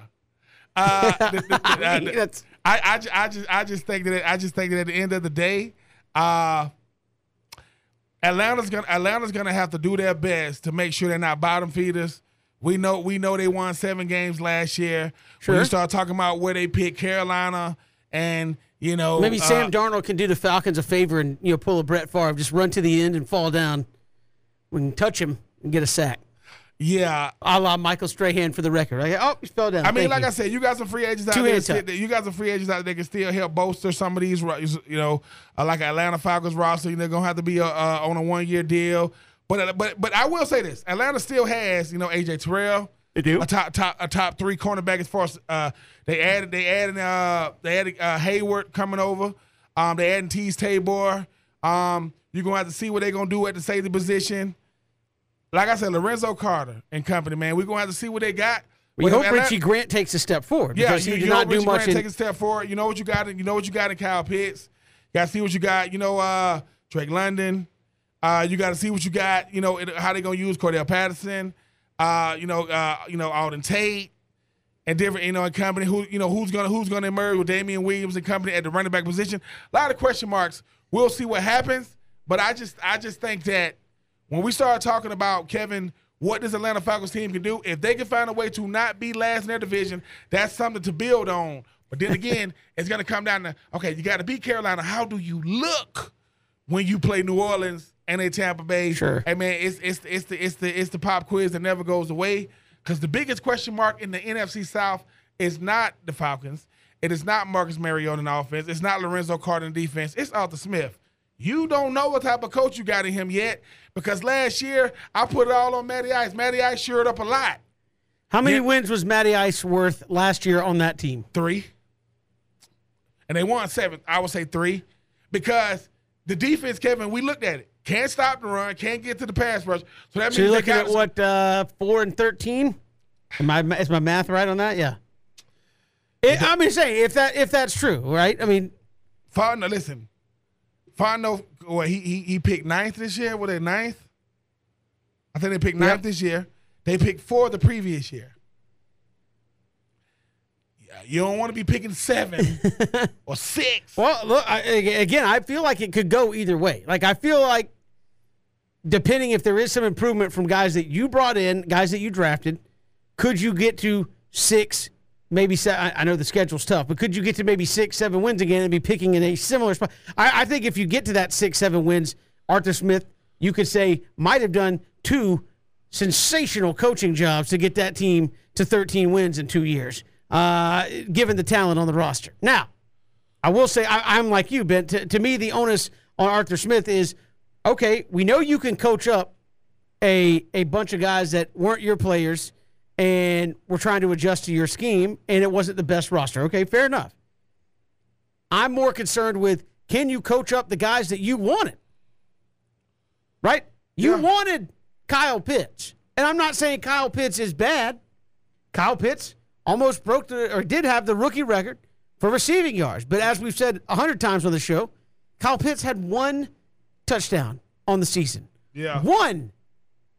That's you as an offensive coordinator saying, look, I know everybody's looking at him, but I got to figure out a way to get my guy the ball. Right? People knew Calvin Johnson was going to get the ball. Got him the ball. People know Cooper Kupp's going to get the ball. Got him the ball. People knew Michael Jordan was going to take the last shot. Bulls made sure they got him the ball. People knew Kobe was going to take the last shot. They worked stuff to make sure they got him the ball. And I think you can – I get it, Ben. But I tend, as a fan, and tell me if I'm wrong, look at it more of, hey, we really have a lot of great receivers, especially when Calvin Ridley went out. We were kind of tough. Fine. All the more reason, figure out how to get Kyle Pitts the ball. And I don't mean at the 40-yard line. Get him the ball in the end zone. Give him a chance in the end zone. I know he's learning, but coach him up to, hey, Kyle, you're going to get double-teamed in the end zone. You got to get open or we can't score. You're moving the chains. You're giving us extra possessions. You're helping us get down the field. But the money zone. But again, that's the guy you wanted, Arthur Smith. Just like, again, if Kyle Pitts has another solid year, can't get in the end zone, and Drake London has an okay year, I think people look at it and go, that was your number 1 pick. He needs to produce. And I think maybe not even as much as the yardage, Ben. For me, Drake London, 6'4". A lot of us would say potentially not a great route runner, more of a catch radius guy. Like, hey, you throw it in my general direction and I will get it. That guy's got to be effective in the red zone, right? And you say, oh, he's a rookie, they're locking down. No, everybody's getting locked down a lot in the NFL, Ben. You got to figure out a way to get him the ball. He's 6'4", right? You got to figure out a way to get him the ball in the end zone. If Drake London has 1 touchdown, or 2 touchdowns, a la what Julio Jones a couple years ago. A lot of people going, all right, Drake, you got plenty of yards between the 20s, and you have 2 touchdowns in 17 games. That's not going to work. So to me, I look at this Falcons team and I say, are they better than Carolina? I would like to think so. I would say they are. Yep. I'm not going to sit here and homer it up and be like, oh, well, I mean, they're like shade behind Tampa Bay and New Orleans. You'd have to be on some big time Kool-Aid to start saying something like that. But I think, to me, nobody expects this team to be in the playoffs. What does Arthur Smith do? And I'm interested to see who are the Arthur Smith, Terry Fontenot guys that actually step forward and produce. Richie Grant, 2nd-round pick. A lot of people said wasn't ready for prime time. This year, heard a lot. Again, the bullets aren't flying. The pads aren't on. Hey, he's starting to come around, taking a big step forward. Well, we got to see that on the field, right? I mean, who's an Arthur Smith guy? And again, there's only been 1 class and a couple of free agents that you feel like has really excelled. Kyle Pitts. But again, kinda. Had a lot of yards, 1 touchdown. As you know, Ben, and you said on the show, 1 touchdown, take 300 yards off that and give him 6 more touchdowns, and that's a big difference at the end of the day. Less yards, more touchdowns. So, to me, who is Arthur Smith and Terry Fontenot brought in that they have developed? You hear this in college. Okay, you're getting great players. Who have you developed and coached up to stay at a top player? I mean, people would say this, you look at Mark Richt and Nick Saban. Hey, they get great players. How are you coaching them up and developing that talent? Are guys playing better in the pros than they did at your play? That was a pseudo-criticism of Mark Richt, right? Mark Richt, man, you are recruiting your tail off. Because I used to tell people that people were like, Georgia just can't get it. I was like, Mark Richt has been only coach been in the top 10 for a decade straight. Only coach to do that in recruiting. So if Georgia's not getting the players, nobody's getting the players. But a big thing was, man, we get all these great players at Georgia, and they play better in the pros than they did at college. Yep. So I think that's what I'm looking for with Arthur Smith. Who are you getting and who are you making better? They're the guys you want. I know it's not, nobody has a 100% hit rate. Bill Belichick, Mike Tomlin, all the good coaches you want to name, Andy Reid, none of them have a 100% hit rate on this is the guy I wanted and he panned out. I get it. But you got to do better than 1, right? Who in the draft class last year really played a lot besides Kyle Pitts? The answer is nobody. But you go back far. You go back to 2021 draft.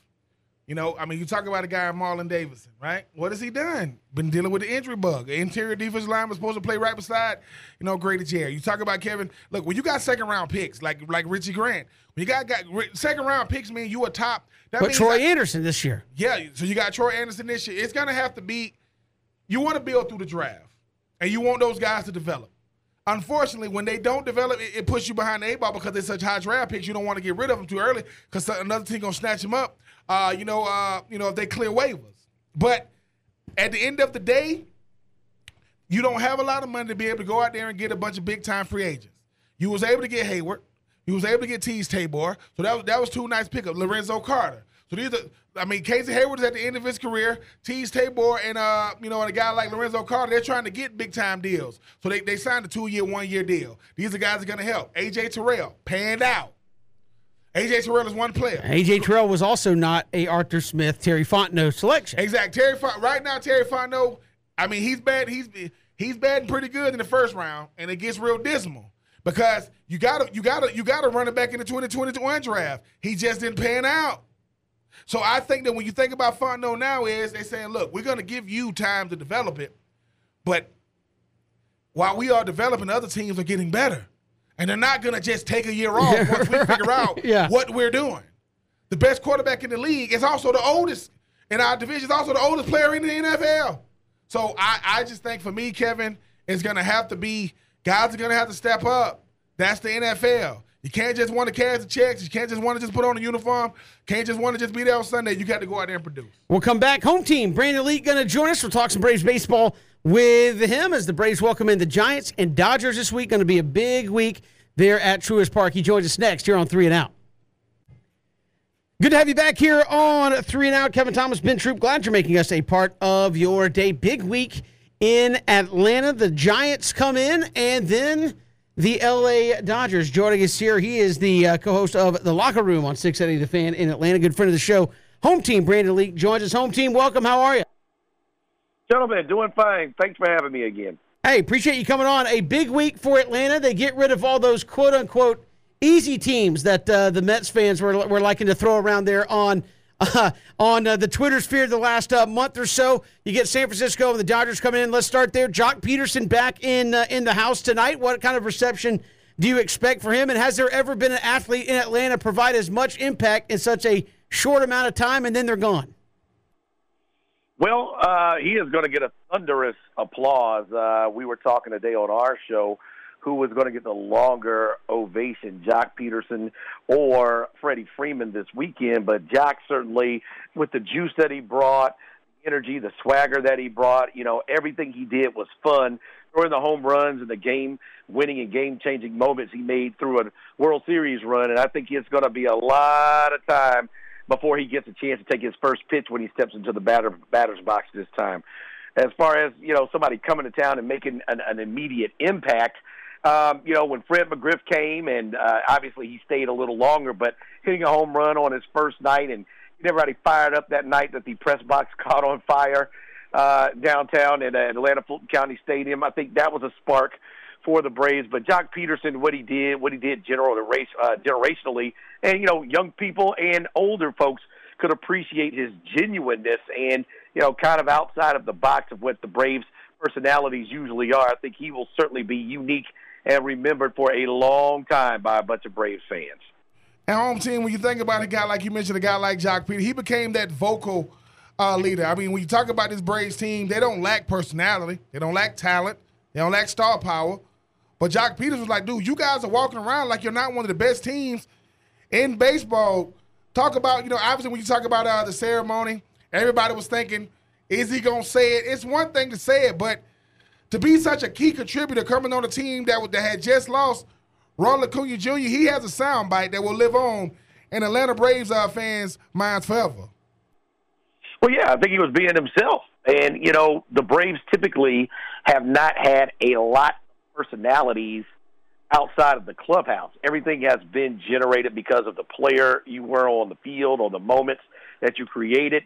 There haven't really been a lot of guys who've been, microphone superheroes, if you will, that kind of, talk and keep everybody fired up. The Braves have been pretty consistent over the last 30 years, and he was a guy who came in at the trade deadline, really wasn't in the Braves organization, so he wasn't, familiar with the culture, and just came in and had a chance to be himself. And now you see in the residual effects, what Arcia was doing last year, Ronald Acuna Jr.'s natural ability to fire up his teammates. I mean, it was a perfect fit. So it was a lot of fun, and all of the fun that Braves country had, he certainly had his part in the sandbox of building a nice, memorable situation, and also came up with the clutch hits.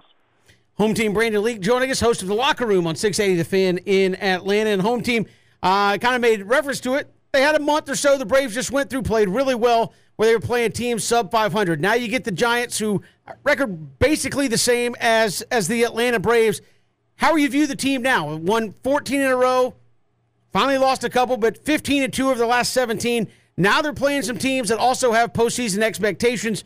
What do you expect to see from the Braves next couple of nights as they try to finish up the month here in the next 10 days or so? Well, it's interesting. It'll be somewhat another chapter to the season. The first chapter, Braves were a little bit below average. They couldn't hit. They kept striking out. Second chapter, some injuries popped up. Third chapter, they go on an incredible tear of 14 in a row. And now you have a new chapter where you reset. You're 6 games behind the Mets, and you're within striking distance the rest of the season. And now we get a chance to see if you can keep some of that mojo going. You're playing some really good teams with the San Francisco Giants and the Dodgers coming to town. The question will be, can you win this homestand, 7 games, can you have a winning record? Can you be 2 games over 500? Keep pace and keep pressure on the Mets. I think that's what this chapter of the Braves will present as you get closer to the All-Star break. Home team, how dangerous can this Braves team be? I mean, you go the start of the season. I mean, they couldn't even win a series. They couldn't win 3 in a row. Now you're talking about in the last, 17 games. They 15-2, and I know the schedule now is starting to be more favorable. They're not going to be better than the teams they taking the diamond with out there on the field with. But how dangerous can this team be, and can they go on another run, especially with still trying to keep pace with the Mets? Well, I think it's a situation where we've seen their best. We've seen their worst at the beginning of the season when everybody was just striking out and all those games we had 4 hits and 3 hits and 2 hits. We've seen them at their worst. We've seen them at their best throughout the 14-game winning streak where you had the bottom of the lineup deliver, Michael Harris delivering, Orlando Arcia delivering. And, the funny part is throughout that 14-game winning streak when they rolled into Chicago, Ronald Acuna Jr. was 1 for 17. So he wasn't even a part of the tear, and you know what kind of damage he brings to the plate. I think you get a chance to kind of see, where this team is. And even in the winning streak, even playing teams with sub-500 records, every team, and we've talked about this on our show, every team has an ace. Every team has a very good pitcher, and, you could have gone 12-2. You could have gone, 10-4 and still had a good record, but you were finding ways still to beat the best pitcher that other teams will roll out, and we're going to get a chance to see that tonight with Logan Webb, who's a strikeout artist, going against Max Fried tonight at Truist Park. Home team Brandon Leak joining us here on 3 and Out. We're also late June, as you mentioned, All-Star break coming up in about 3.5, 4 weeks or so. We know what the Braves did at the deadline last time. I mean, with the emergence of Michael Harris, Eddie Rosario appears to be coming back post All-Star break. Don't know necessarily what Mike Soroka stands, but the 5 you're running out there every day to start on the bump look pretty good. Are these Braves going to be active at the trade deadline in a month? And if so, where do you think they're looking to kind of shore things up? It's funny. We talked to Alex Anthopoulos a week ago, and he talked about that, where you are in the standings, how close you are, how you are playing. There are a lot of factors that go into making a move, and, one of them is not making a move too soon. A month ago, the Braves were 10.5 games out of first place. You don't want to start making moves if they weren't able to cut into the lead and, start trading guys and start building for a second-half run for next year and maybe lose the clubhouse and lose the fans because it doesn't feel like you can win.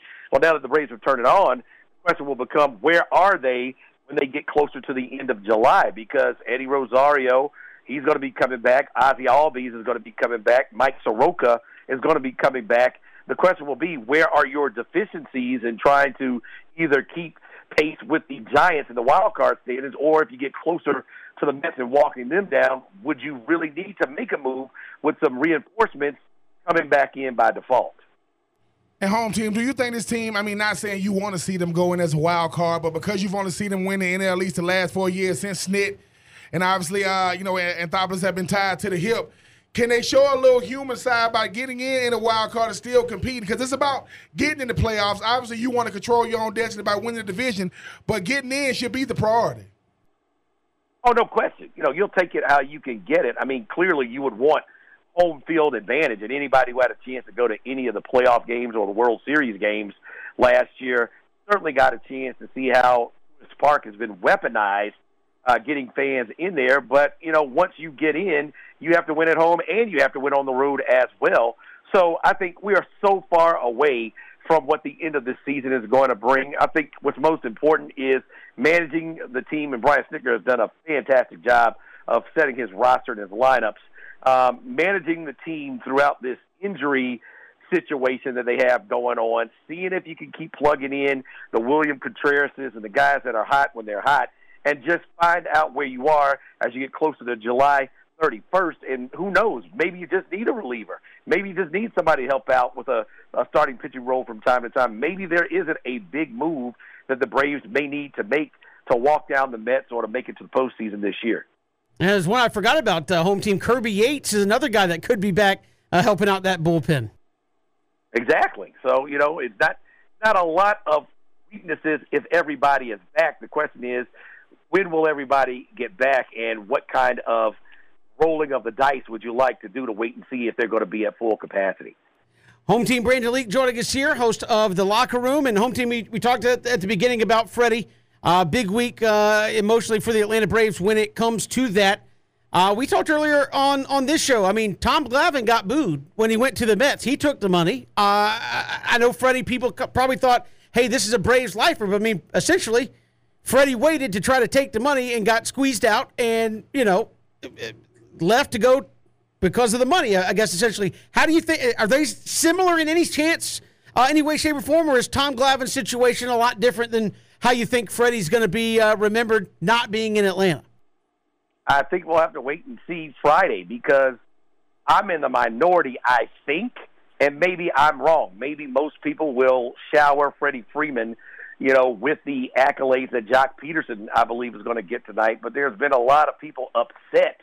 And I haven't been in that number. I just felt like Freddie Freeman, took a chance. He had a bad negotiation with the Braves, and the Braves moved on, signed Matt Olson, and couldn't wait for him in order to take care of their other business. Some people look at it as an affront that Freddie Freeman got greedy, and if he wanted the standard operating line, if he wanted to be a Brave, he could have been a Brave. All he had to do was take what was in front of him. But I'm looking at it as a guy who's in his 30s. It's the last mega contract he's ever going to sign. So he's got to maximize that leverage and opportunity coming off of a World Series win, and then before that coming off of an MVP season. So it will be very interesting to see what wins out, the cheering or the booing when Freddie Freeman comes up. What I really hope is that a lot of people don't let one round of negotiations between Freddie Freeman and the Braves erase what he did for a decade when he was certainly a part of some bad teams and certainly a part of one of the greatest teams of all time to win a world championship. And I hope he's properly saluted when he takes his first at-bat. After that, he can be booed unmercifully. But at that first at-bat, I think you can give him his kudos and show appreciation for 10 years of service in a Braves uniform. And sure, I just, do you see any difference between him and Tom Glavine in the way that those situations went down by the fans? Because obviously Tom left for the money, and I feel like fans, especially in today's day and age where it's so rare, when they think you're going to be a lifer and then it doesn't work out, they get upset. Is there any parallel? Is Freddie's situation different than how it went down with Tom Glavine? Well, it depends on. I don't think so. I mean, the bottom line is they were both Braves and they both left. So for me, no. Fans don't have to be rational. They don't have to walk things through and compare things exactly to be the same. Tom Glavine was also the president of the Players Association, so there was somewhat of a twisting of his arm. He was offered a deal by the Mets that was more than the Braves were offering him, and you can't take less money when you're fighting for player salaries at the time to get as much as you can. So he had to also make the move based on what was best for him and his family, but also what was best for the players involved in the game of baseball. I was there when he got booed, and I thought it was terrible. The man just signed. I thought you would at least give him a little bit of a hand clap when he came out, but no, he was booed, and so I have no idea what's going on. I think there is a little bit of hypocrisy because I think all the people who would boo Tom Glavine or may boo Freddie Freeman, if somebody offered them more money to leave their job and they thought about it and took it, I don't think they would look at themselves as bad guys. Yeah, but Brandon, man, I just look at it a little bit different. I mean, sometimes, you boo him because that's how much you love the player. It's not that you don't appreciate his contribution because, listen, I was Freddie Free that man to the end. A guy that was there, that stood the test of time from a bad team to stand there long enough to watch a team get to where they're trying to get. And it would be different if he just took a boatload of more money from the Dodgers, but these fans are going to be booing because, listen, man, we love you, but we can't stand the fact that you got on that Dodgers blue. I think that's a sign of respect, even if they are booing him. Yeah, you can look at it that way. And look, you buy a ticket, there are no rules to being fans, except for just don't run on the field or the field of play. Other than that, you do what you want to. And, I'm of the opinion, when somebody does great works for the team and for the community, and then they move on, nobody stays. Nobody stays. It is very rare in sports that people stay. Look at how many teams, have lost their superstars. Look at somebody like Russell Westbrook. Look at LeBron James. People don't stay. And I know it's an emotional attachment with fans, and so it doesn't have to be rational, but I'm just of the ilk. One day Trae Young might not be a Hawk. Freddie Freeman is not a Brave anymore. Matt Ryan is not a Falcon anymore. We're going to boo Matt Ryan when the Colts come in next year? Are you going to give him a standing on when they see him come out for the first time and then boo him or cheer the defense if they get him down to the ground. It's to each his own. My thing is when people put in the time and they put in the work in the community, when they go on, when they come back the first time, show a little tip of the cap if you want to, and if not, that's your right as well. Home Team Brandon Leak, our guest here on 3 and Out. Home Team, always a pleasure. Thanks much. Anytime, guys. Home Team Brandon Leak joining us here on 3 and Out. And the Braves will get to say their hellos to Jock Peterson, and then, of course, Freddie Freeman coming up later this week. It's 3 and Out, Southern Pigskin Radio Network. Good to have you back here. Braves and Giants coming up in just a little bit when we are done. 6:05, we'll have pregame coverage. Ben, you and I were talking during the break. Braves and Giants, 4 games the next couple of days. They are both tied for the second wild card spot presently. The Braves at home are 20-14. The Giants are 19-14 at home. Braves on the road are 18-15. The Giants are 18-14 on the road. The Braves have scored 317 runs. The Giants have scored 316 runs. Braves have allowed 271. The Giants have allowed 273. They are the same. They are basically the same. But Jock Peterson in the house tonight. I'm going to get that ring. And then obviously you got 3 or 4 more days to go with the Giants. And then Freddie comes in. Again, your thoughts. We talked about it with Home Team. I know you said, hey, I think he's going to get booed. Just because I do think there's a little bit of difference in Tom Glavine, who just left for huge cash, and people held it against him. Hey, man, you're at the end of your career, and you're ditching us for huge cash. I get that you're the player guy, your player rep, and it's like, hey, if I'm the player rep and I take less money, you guys are going to be looking at me going, I thought you were looking out for us, and you're taking less money. But Freddie had opportunities to sign. Mm-hmm. He didn't leave for that much more. He had to sign with the Dodgers after the trade because, again, it sounds like you kind of tried to play the game with your agent, and the Braves said, look, we just can't wait all day. We got to move on, and you bring in Matt Olson. I don't know. I don't know what to expect on Friday when Freddie gets called out there. I mean, I don't either, Kevin, but I wouldn't be surprised with anything. I'm ready for anything because Freddie Freeman meant a lot. I mean, at one point, he was the only good thing you had to look forward to as far as like pro sports in Georgia. Falcons wasn't doing well. Hawks wasn't doing well. It's like Freddie Freeman, right? Now, Kevin, he kind of did the right way. I'm mad that Freddie Freeman left, but I understand why he left. That doesn't mean I ain't mad. Like, I could be understanding and disappointed at the same time. That's all. That's what the fans are really saying. Now, no. That's what I'm saying. The fans like, no, I don't got to understand nothing. Like, the fans go, I don't have to understand the business. I pay tickets. I come watch. I'm a supporter. That's what I do. And if I was supposed to go to a team that was going to give me $150 million and another team was going to give me $190, that's a big jump. But when you look at the numbers going, dude, it's not even a different contract. You start saying to yourself, Kevin, it was really about saving face at that point. Because how much was it? He didn't take it from the Braves. And he's like, okay, let me just go over here, even if it's not that much more money, even if it really isn't that much more money. I'm just trying to save face.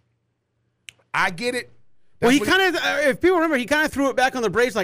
He's like, I was shocked. I didn't talk to anybody for hours because I just thought I was going to be a Brave. And it's like, but they made you an offer that, in retrospect, was a fair offer.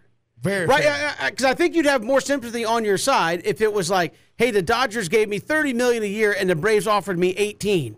Okay, people will be like, Braves, quit being cheap. That's the reason he's gone. But it drug out and drug out and drug out. And then, as you said, Ben, it got to the point where, hey, the season's starting soon. We got spring training going to be started. It's going to be a shortened spring training. How long are we going to draw this thing out? Actually, spring training was going on, right? Because Matt Olson was in Oakland or in Arizona. And they're like, hey, go get your stuff. You're going to Florida. And Alex Anthopoulos was like, look, man, we can't have this back and forth. And they called, Freddie's agent's bluff and said, look, okay, we can't wait any longer. Yeah. We made a move. Yeah. And we got Matt Olson, who's younger, gave him a pretty dang good deal for 8 years to be the first baseman. And right now he's on pace to break the franchise record for doubles in a season. And I think Freddie was like, kind of threw it back like, I was shocked.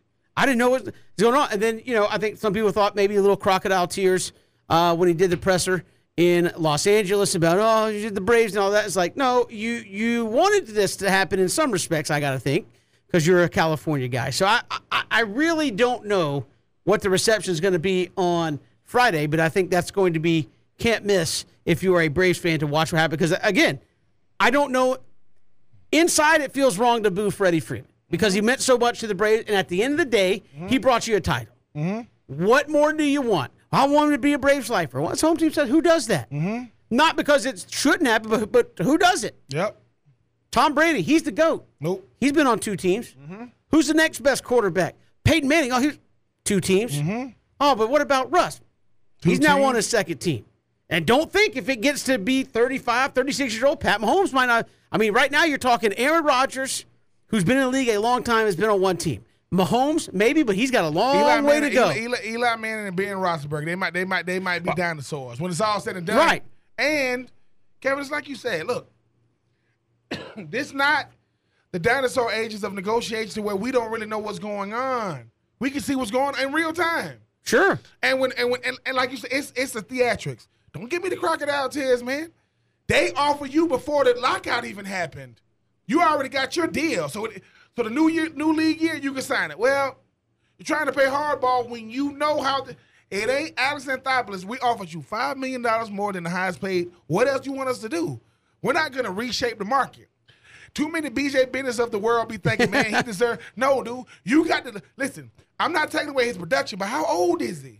Well, no, but I don't even think the Braves were disrespectful. That's what I'm saying. I look at it and say, like, did he get what he wanted? No, but I don't think the Braves offer was so far. Like, can you be disrespected with the offer? Absolutely. I don't think that was one of them. Wasn't. I don't think it was one of them. So I was going to be the highest paid player in baseball on a team that had just won a World Series, and we were going to be good for years to come. The highest paid first base. You're right, exactly. So, hey, I'm ready for that. I'm also excited to see what Braves fans have for Jock Peterson, who apparently is wearing the pearls already today. We got more to come. It's 3 and Out, Southern Pigskin Radio Network. And we were talking about Jarrett Payton earlier today on the show, as a matter of fact. So good to have him bring us back here on the show. Ben, we got the Braves and the Giants coming up. We'll have it for you in about 7 minutes, 8 minutes, 8 minutes here on after us. Max Fried, Logan Webb. Braves 6 games behind the Mets, who won this afternoon. So a chance to pull it back to 5.5 if they win it tonight. And of course, Jock Peterson getting his ring before the game. Braves, go out there and handle what you need to handle. Jock Peterson, appreciate the contributions, man. You deserve this ring, man. I already got the pearls on. Definitely was a key contributor. Enjoy yourself tonight. Just don't ask Jock about fantasy football rules. You might end up in a fight at the end of the day on who's an IL player and who isn't. So, Jock, appreciate it. I'm not getting in your fantasy football league, and we'll see what happens on the field tonight. We'll see you tomorrow. If you missed any of the show, ESPN Coastal on YouTube. Go to our YouTube channel, ESPNCoastal.com as well. We'll see you tomorrow.